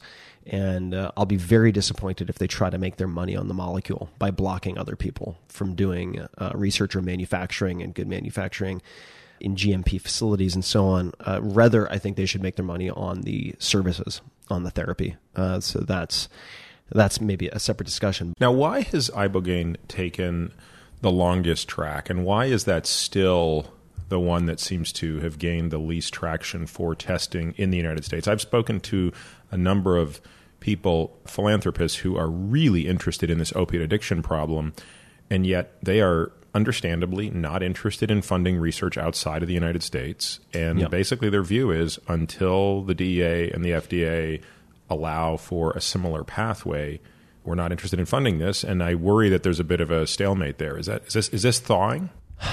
I don't think it is yet to thaw. There are some researchers, and I'm blanking on names, I apologize, but there are a number of researchers who are doing very good work looking at Ibogaine and have been studying it, Iboga and Ibogaine, in the United States.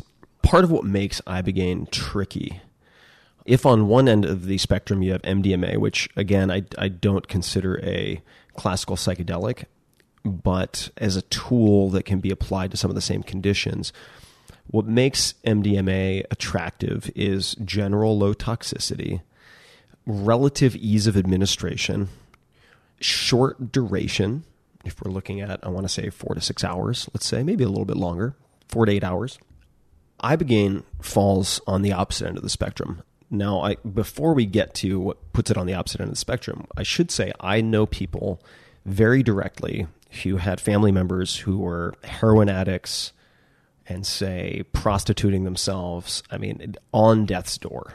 if they weren't going to die from an overdose, they might die from getting shot in the street.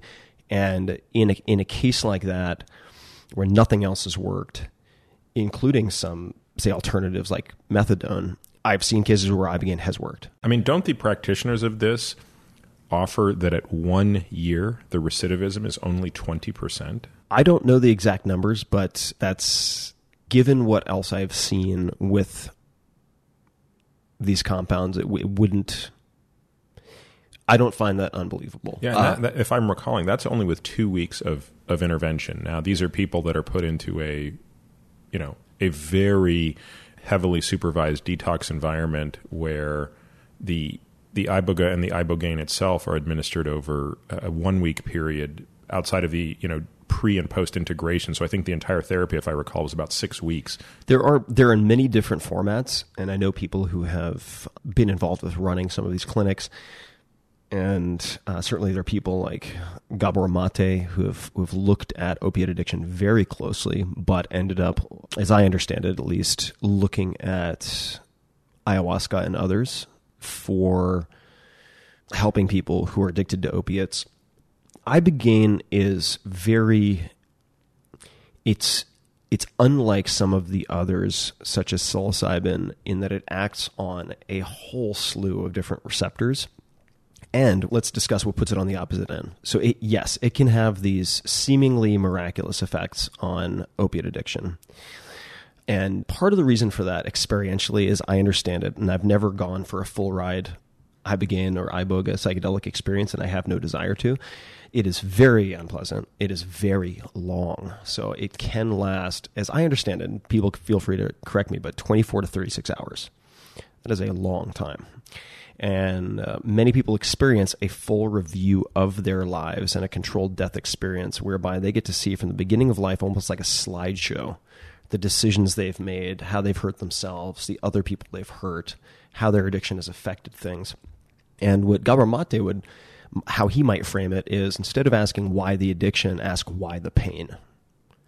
And the addiction is often a response, almost inevitably, but often a response, I'll say often, to some type of trauma or pain. And if you don't address that in some fashion, allow people to reintegrate that somehow, the likelihood of recidivism is very, very high. So just from a phenomenological perspective, which is a fancy way of saying some subjective experiential standpoint, many people report that.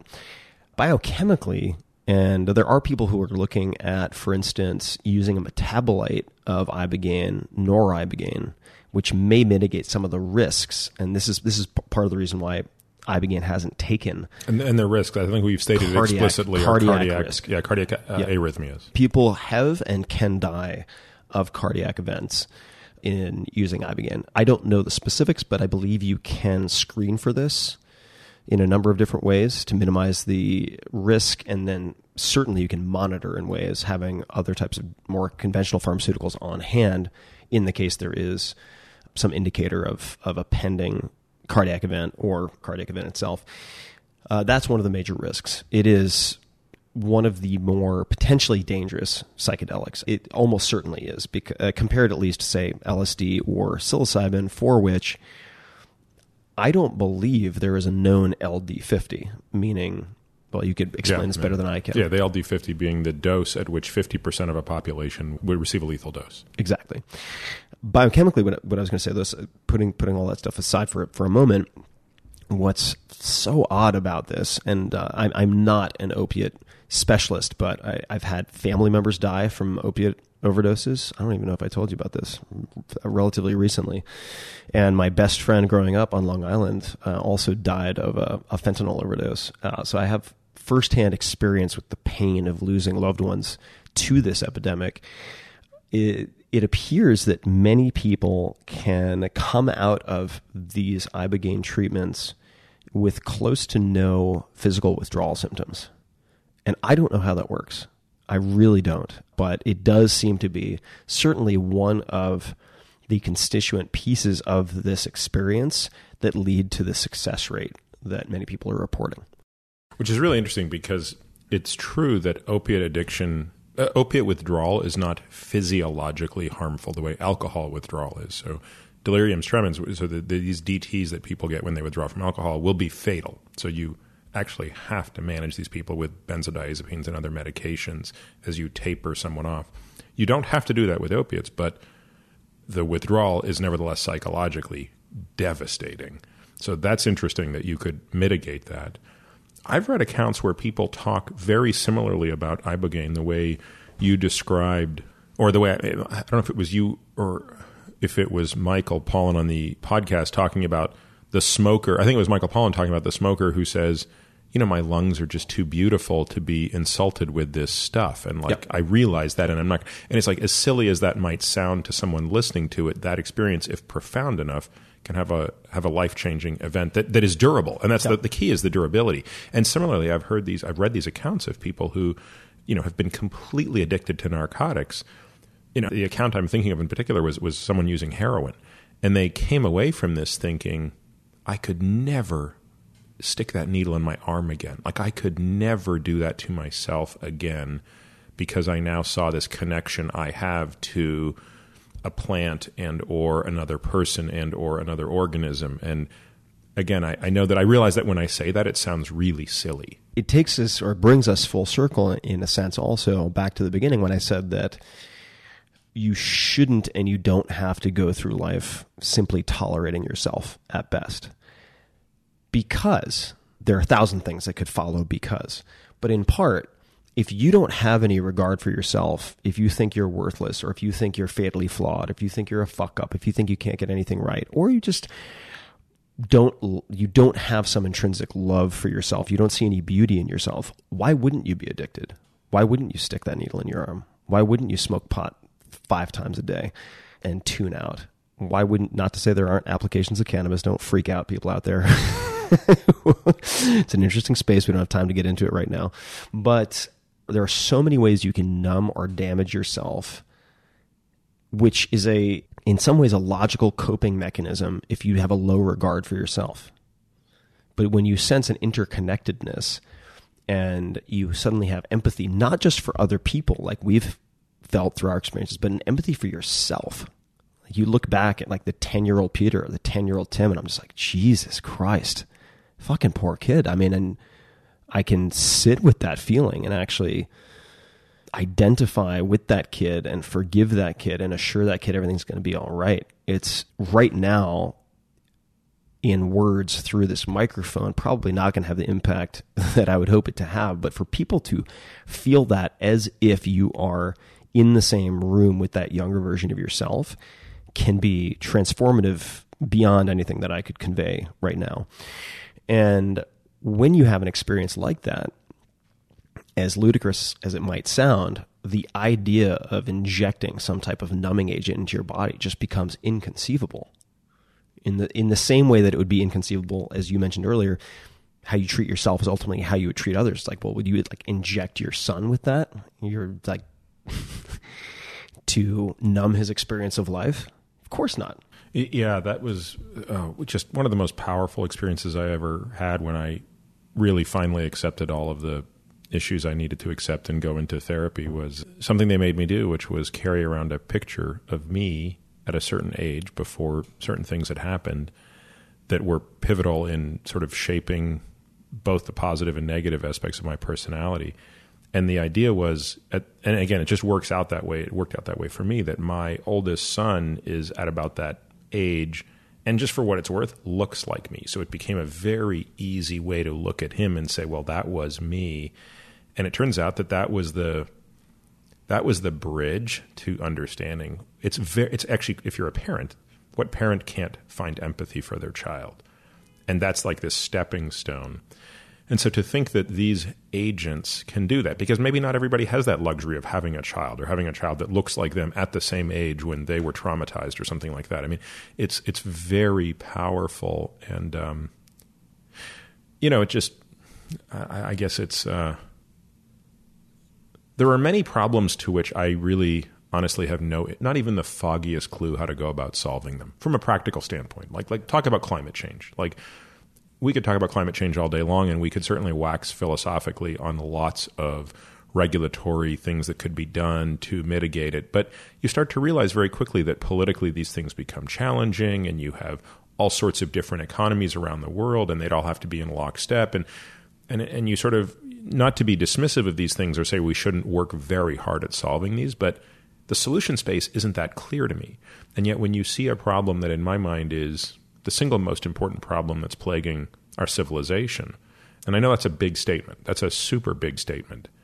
And I realize it's also probably naive when you consider that there are many other problems going on, but unhappiness is at the root of more pain, I would suspect, than any ailment that falls in the quote-unquote physical body.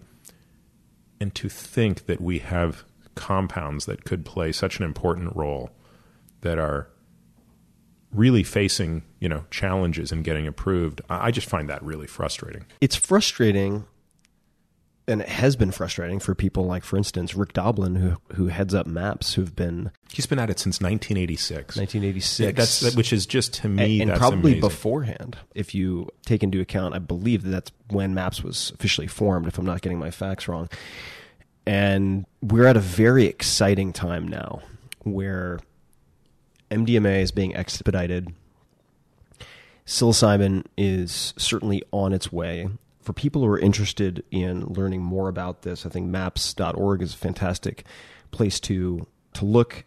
In fact, one of the areas where MAPS could use support, as I understand it, is in taking their approach to legitimizing MDMA use therapeutically in the U.S. to Europe. So there will be steps they'll take with the EMA, I think it is, which is the FDA equivalent in the EU, for hopefully facilitating MDMA use in Europe. So that certainly, if you're looking to become involved with exploring and potentially supporting this, as I am, that is one clear and present need.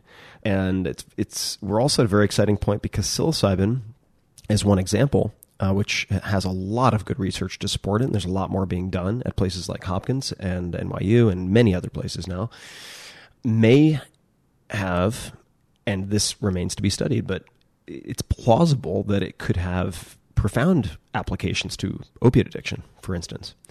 And this comes back also to the McCormick story with birth control, because I don't recall what the first compound was that was FDA approved, but it wasn't approved for birth control. I think it was approved for menstrual disorders. That's right. That was the thin end of the wedge, was women whose menstrual cycles were unusually heavy or uncomfortable were the first approval. Exactly.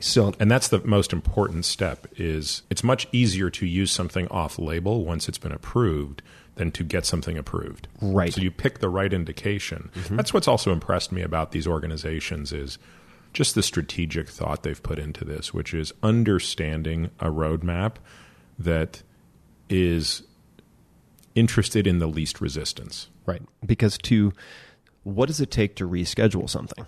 If you want to take it from the same class as a heroin and put it into a class where it can be prescribed with proper supervision, medical supervision,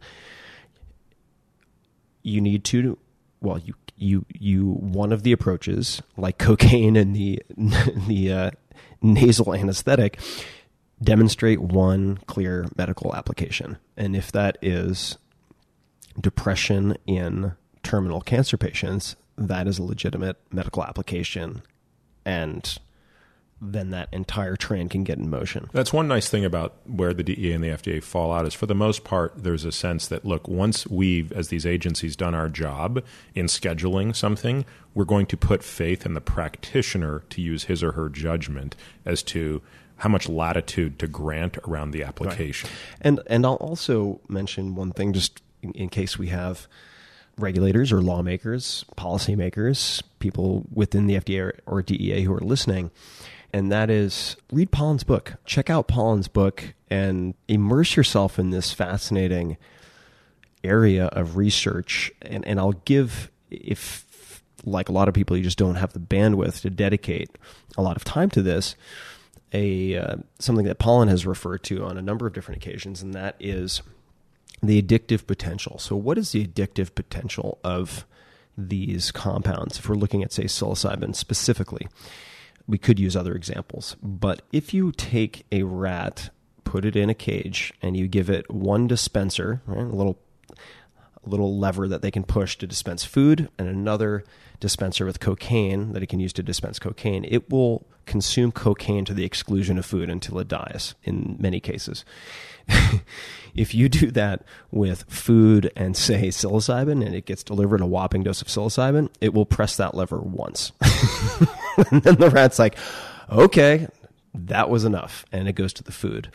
And that rather than having high addictive potential, many of these compounds have as we've already discussed, anti-addictive potential. And my God, it is terrifying when I look at where I grew up on, say, Long Island, and you look at the obvious, putting aside all of the stuff that I don't see or hear about, but the obvious among people I grew up with, among my friends who have died of overdoses, family members who have died of overdoses. These are, in some cases, educated people, in some cases not. They're using prescription medications. These are widely distributed, easily prescribed medications that have demonstrated incredible abusive potential. And to think that we have these molecules that can be produced at relatively low cost at scale that are not just non-addictive but anti-addictive really provides some hope that we can counteract some of these incredible epidemics. I mean, you might have been the person who told me this. It could have been someone else, but was it last year that opiate deaths exceeded automotive accidents? Yeah, it used to be that automotive accident was the leading cause of death for people up to a certain age, and I believe the age is 40. And now opiate overdose has offset that. So, this isn't an isolated issue anymore. For me, I think the rate limiting step is actually going to be training the clinicians to administer these things. I think that's going to become the bottleneck, and that's why I hope that and we have friends who are psychiatrists, psychologists who have become very interested in this, and that to me is really heartwarming because they're actually going to be among the people who need to lead the charge on this. Yeah, there are groups thinking about this. Certainly both MAPS and other organizations that are involved with psilocybin are thinking about this. People who have come to the table to provide some funding, like myself and, for instance, the Bronner family of Bronner Soap and others. Certainly there are technologists who have come to the table. Many of them have done so anonymously, are very well aware that having these compounds legalized for supervised use is step one, and that there will be a very, very real need for training clinicians. And the wheels are already in motion with prototyping some of this. There's a group called CIIS out of California, which is prototyping some training protocols for therapists who are licensed in various ways already, so that when these compounds are available through prescription, that there are trained clinicians who could administer. So we'll see. I'm very optimistic, but this is where I will be applying a lot of my focus. And these problems do not discriminate. These problems, these addictions, depression, anxiety that people experience on a daily basis don't care what color you are, don't care what gender you are, don't care how much or how little money you have. I mean, given how publicly I've talked about, for instance, the content of the TED Talk that I put out there on the depression, I've had people come out of the woodwork from my listenership, my readership, some of the wealthiest people in the world who suffer from debilitating depression, whose kids are addicted to heroin. And then on the opposite end of the spectrum, people who listen to the podcast who are just scraping by, same set of issues, debilitating. And, in the last few years, I've developed a real sense of optimism about myself and my life, quite frankly. Number one, as a starting point, which I think is a starting point. Like, before you try to save the world, it's a good idea to try to save yourself. And I have come away completely convinced that many of these stories I told myself, which were crippling, were unnecessary, and that they can be wiped and you can write new stories, new narratives for yourself. And we talked about meditation there's a book you introduced me to that I think we should certainly mention also. Which Is this Solve for Happy? Solve for Happy. Mm-hmm. Can you talk about this? Yeah. So Rick Gerson, who is a mutual friend, and you actually introduced me to Rick probably about 5 years ago. He gave me a copy of this book, and it was one of those things that just sort of sat there for, 6 months, and it was just in the queue, but I didn't really appreciate why I ought to read it as soon as it was given to me. Something in the midst of a crisis sort of brought it to my attention a little more quickly, and I just devoured it. And so if the Terrence Real book, I Don't Want to Talk About It, has now jumped into the number one spot of books I've gifted most, Solve for Happy is probably in the number 2 spot. And Mo Gaudat. Yep. I'm not sure if I'm pronouncing that right, but M-O, last name Gawdat. Yeah. And that's sort of pushed, mistakes were made, but not by me, into the now number 3 spot. Just ahead probably of Surely You're Joking, Mr. Feynman. It's weird. It's interesting. It says something about us, the books we like to give people, doesn't it? You thanked Michael Pollan at the end of your interview, or maybe it was somewhere in the midst of it, but I thought it was at the end of the interview, for writing the book that he did, because you said it was the book you wanted to read and that you wish you could have written. But you're no slouch yourself when it comes to writing books. Is there anything that if Michael hadn't have done that and you would have been writing that book, in addition to all the stuff we've talked about today, is there anything else that you would have included in that book that wasn't included? And that's hard. He's a tough act to follow. Oh, very tough act to follow. And I'm so pleased that he wrote the book, because I have been very clearly biased in the sense that I've seen the power of these compounds firsthand, and I'm not shy about, as we've seen in this conversation, putting myself clearly on the side of support. I don't think they should be available at every 7-Eleven. Some people think it should be every drug should just be available for anyone who wants to pick them up at any time. I disagree with that position completely, but I am nonetheless exceptionally bullish on the scientific research and ultimately the rescheduling and widening of making these compounds available to people through qualified professionals and supervision. Michael has such a pedigree and is so widely respected as and I don't think he would mind me saying this, a skeptical, highly skeptical investigative journalist, that I couldn't be happier that he published his book before anything that I might write on the subject. If I were to write a book about, or including, I should say, a discussion of psychedelics, it would differ along the lines of Pollan's and my writing styles. Meaning, Pollan is so brilliant at taking the history and science and characters in a given field and weaving it into a first-person narrative of his exploration of all of those things. Much like John McPhee. I don't want to digress. He's also just a hero of mine, but they're both so good at that. I would never try to out Pollan. I'll get my face ripped off. My book would just be a poor imitation of something that he would do masterfully. As I'm writing a book now, sorry to interrupt, it makes it that much more apparent to me when I read good books how much I suck. And I'm not saying that that's not a negative self-talk, although it sounds like it. It's just the reality of it. It's like, look, I mean, these people are great for a reason, and it's exactly what you said. It's like the best books are not lecturing you; they're bringing you on a journey. And when they can do that in really complicated topics and bring you along, and also interweave history non-linearly, that's yeah. Oh, it's amazing. But I would say, just to give you a smooch on the forehead, that much like the best meditation approach or app or teacher in the world for me may very likely drive you nuts and is not the right person for you. That stylistically, some writers, some books will speak to you or grab your attention in an otherwise overflowing workload, and some won't. And that differs person to person. So rather than trying to out Pollan or out McPhee, for God's sake, that would be a losing attempt.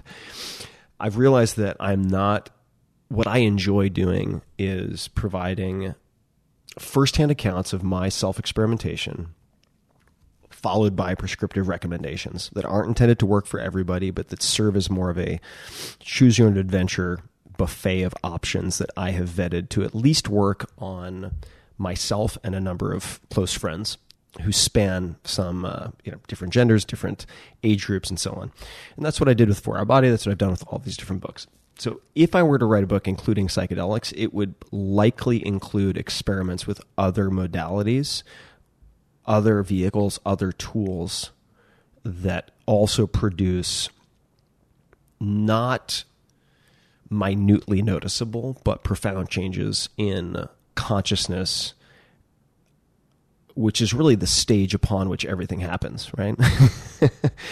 And in doing so, provide you with an opportunity to rewrite the story of your life or to gain perspectives that are otherwise inaccessible. And that might include sensory deprivation tanks. It might include neurofeedback. It might include other types of non-psychedelic pharmaceuticals. It might include ketamine, for example. Ketamine, we didn't for get instance. to that today. That would have taken a while, but yeah, ketamine is a whole separate kettle of fish. And I think my book would be more diffuse in that sense, thematically connected, but with independent modular chapters that include some likely extreme experiment that I conduct on myself, and then report back and say, guess what? I pushed the envelope and went way too far, so you don't have to. Let's dial that back 80%. And here's something you can try that I think has an acceptable risk-benefit profile. That's probably the book that I would write. Speaking of your books, I don't know if I told you this story. I think I did, but if not, it's worth retelling. Totally unrelated to this, but it just made me think of it. So it's like, I don't know, maybe a year ago or so, I'm in the airport, and I just remember like my flight was delayed, and I was sort of like, a friend who I don't talk to that often, like maybe once a year, he called me and he's like, dude, I just read about you in a book today. I think I know where you're going. And I was like, really? What do you mean? He's like, yeah, you're in this book. It's called Biggest Tools. And I was like, what? He goes, yeah. Like, there's a chapter on you in this book. And I mean, oh, do you mean Tools of Titans? He's like, yeah. That's it. And just kept like, he just didn't even, and it was just, and he's Israeli and he has like an accent. So it's like, you could tell that like the expression biggest tools didn't mean to him what it meant to me. And I just thought that was the funniest thing. So to this day, I feel like proud to be one of the biggest tools. Well, that would be maybe the alternate title of the podcast that you and I have joked about, which is dumb things that smart people do. And that's a separate conversation, but there are so many ridiculous habits and obsessions that anyone who could be considered smart has.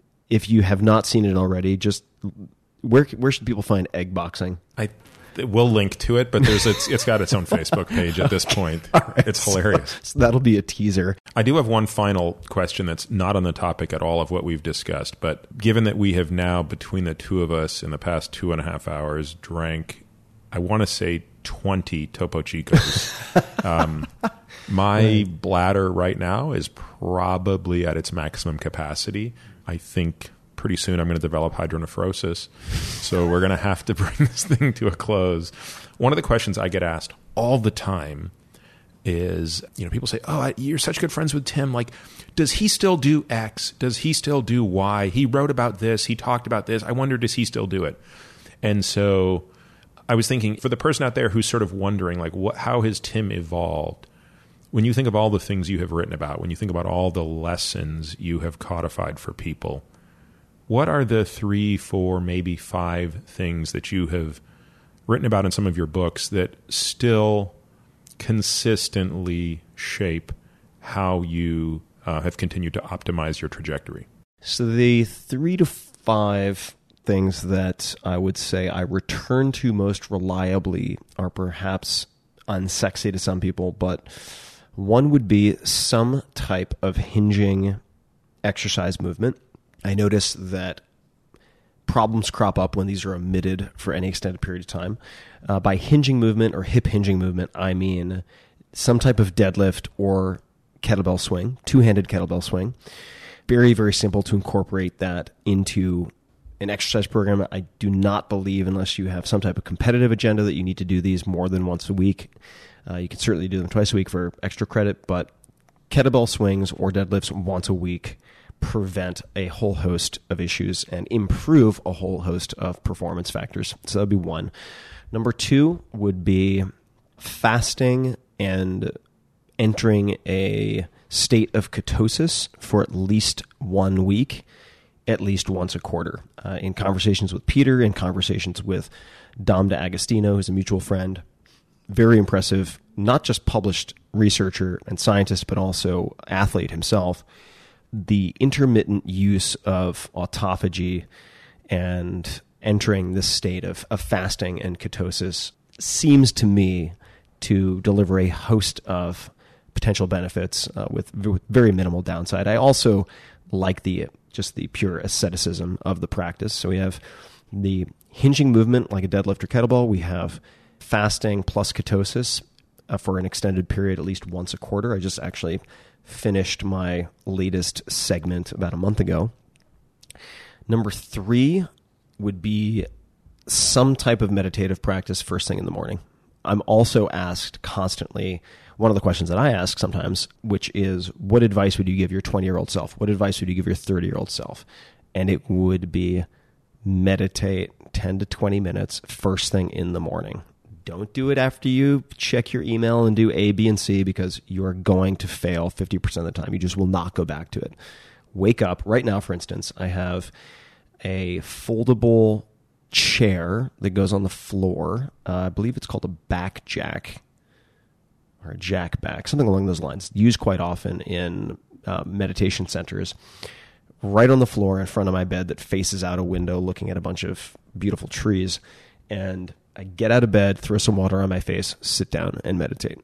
I would say that's number three, absolutely, is some type of non-reactivity training for 10 to 20 minutes, or put another way, non-reactivity rehearsal, which is another reason why meditation sessions where you feel entirely scattered and you only return to the breath a few times feel like a waste of time, but they are absolutely not a waste of time, is that there are going to be periods throughout your day, on many days, when life is going to just roundhouse kick you in the face over and over again, and you are going to be in that scattered state. So it is good to rehearse mindfulness in that scattered state, which is exactly what you're doing. All right, so we have the hip hinging movement at least once a week, exercise-wise. Ketosis / fasting. Meditation would be 3. Number 4 would be the importance of group ritual. And this is something that very often falls by the wayside that I forget, because I've so often retreated into myself whenever I felt pain or depression or anxiety. I don't want to impose that on anyone else, and I feel like I should be able to figure it out on my own and just climb back into the cave that is my brain. And this very often results in isolation, where I'm just by myself, even if I'm surrounded by other people, by myself, sitting in a coffee shop by myself in my own head. Group dinners, at least once or twice a week. Cooking, I have found, and this was not always the case.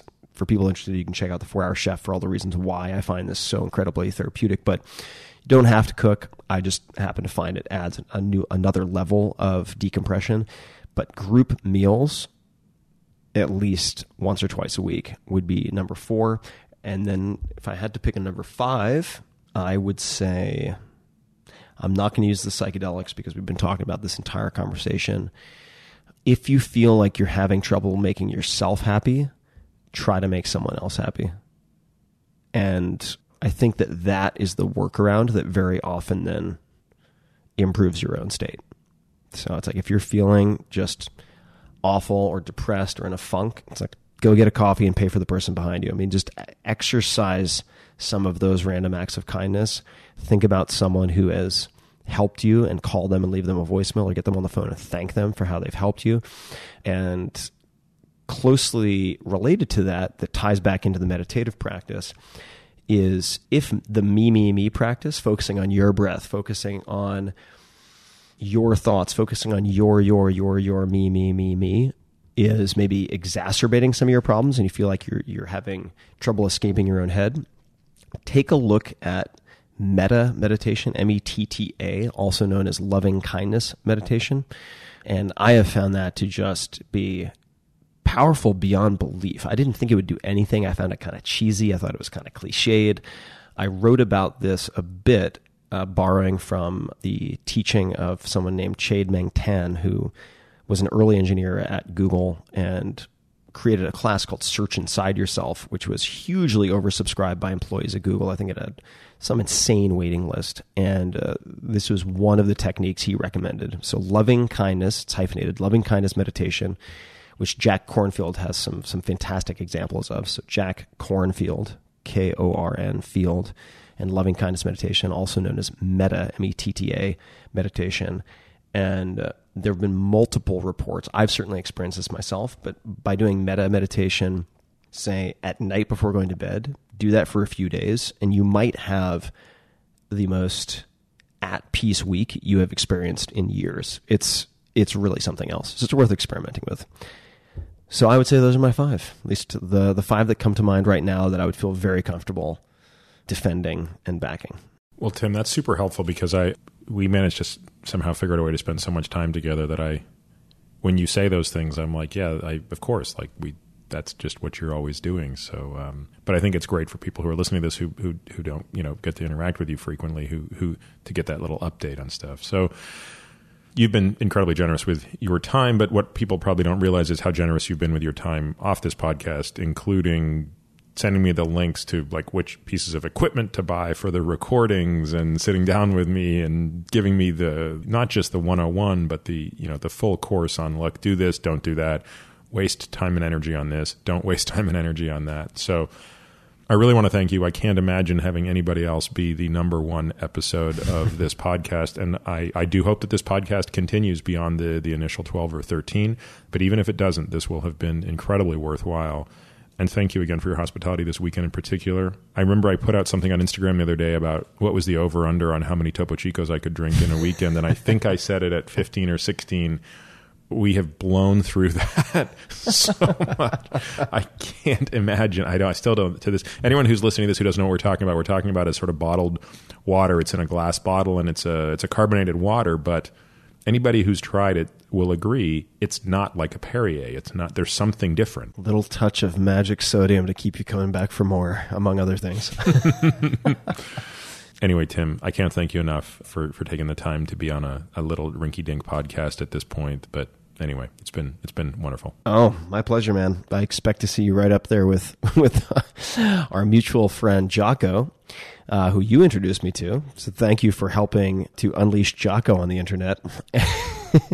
And ever since our episodes on my podcast, where I had you on as a guest, I've been beating the drum, wanting you to start your own, because I think that you're just going to do a fantastic job and that it's going to become one of the regular listens in my own rotation of podcasts that I listen to.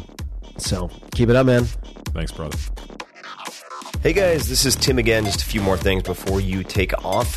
Number 1, this is 5 Bullet Friday. Do you want to get a short email from me? Would you enjoy getting a short email from me every Friday that provides a little morsel of fun before the weekend? And 5 Bullet Friday is a very short email where I share the coolest things I've found or that I've been pondering over the week. That could include favorite new albums that I've discovered. It could include gizmos and gadgets and all sorts of weird shit that I've somehow dug up in the world of the esoteric as I do. It could include favorite articles that I've read and that I've shared with my close friends, for instance. And it's very short. It's just a little tiny bite of goodness before you head off for the weekend. So if you want to receive that, check it out. Just go to 4hourworkweek.com. That's 4hourworkweek.com, all spelled out, and just drop in your email and you will get the very next one. And if you sign up, I hope you enjoy it. This episode is brought to you by Walter Isaacson's #1 New York Times bestseller, Leonardo da Vinci, which chronicles the life and times of the Renaissance genius while showing us how we can harness Da Vinci's boundless curiosity and creativity. Not long ago, I interviewed Walter on this podcast about his writing and Leonardo, as I've known Walter for some time, and the book is spectacular. I think it's his best biography yet, and that is really saying a lot considering how famous and popular his bios are of Benjamin Franklin, Einstein, and Steve Jobs. Leonardo da Vinci, the book that is, has been hailed by the New Yorker as, quote, a study in creativity, how to define it, how to achieve it, end quote. And it is based on thousands of pages from Leonardo's astonishing notebooks and new discoveries about his life and work.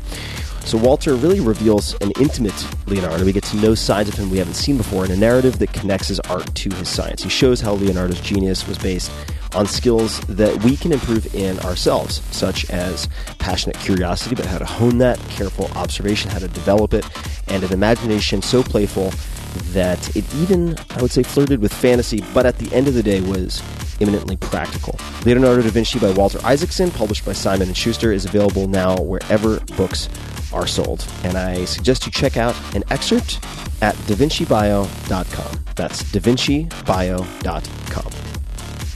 This episode is brought to you by Peloton, which I've been using probably for about a year now.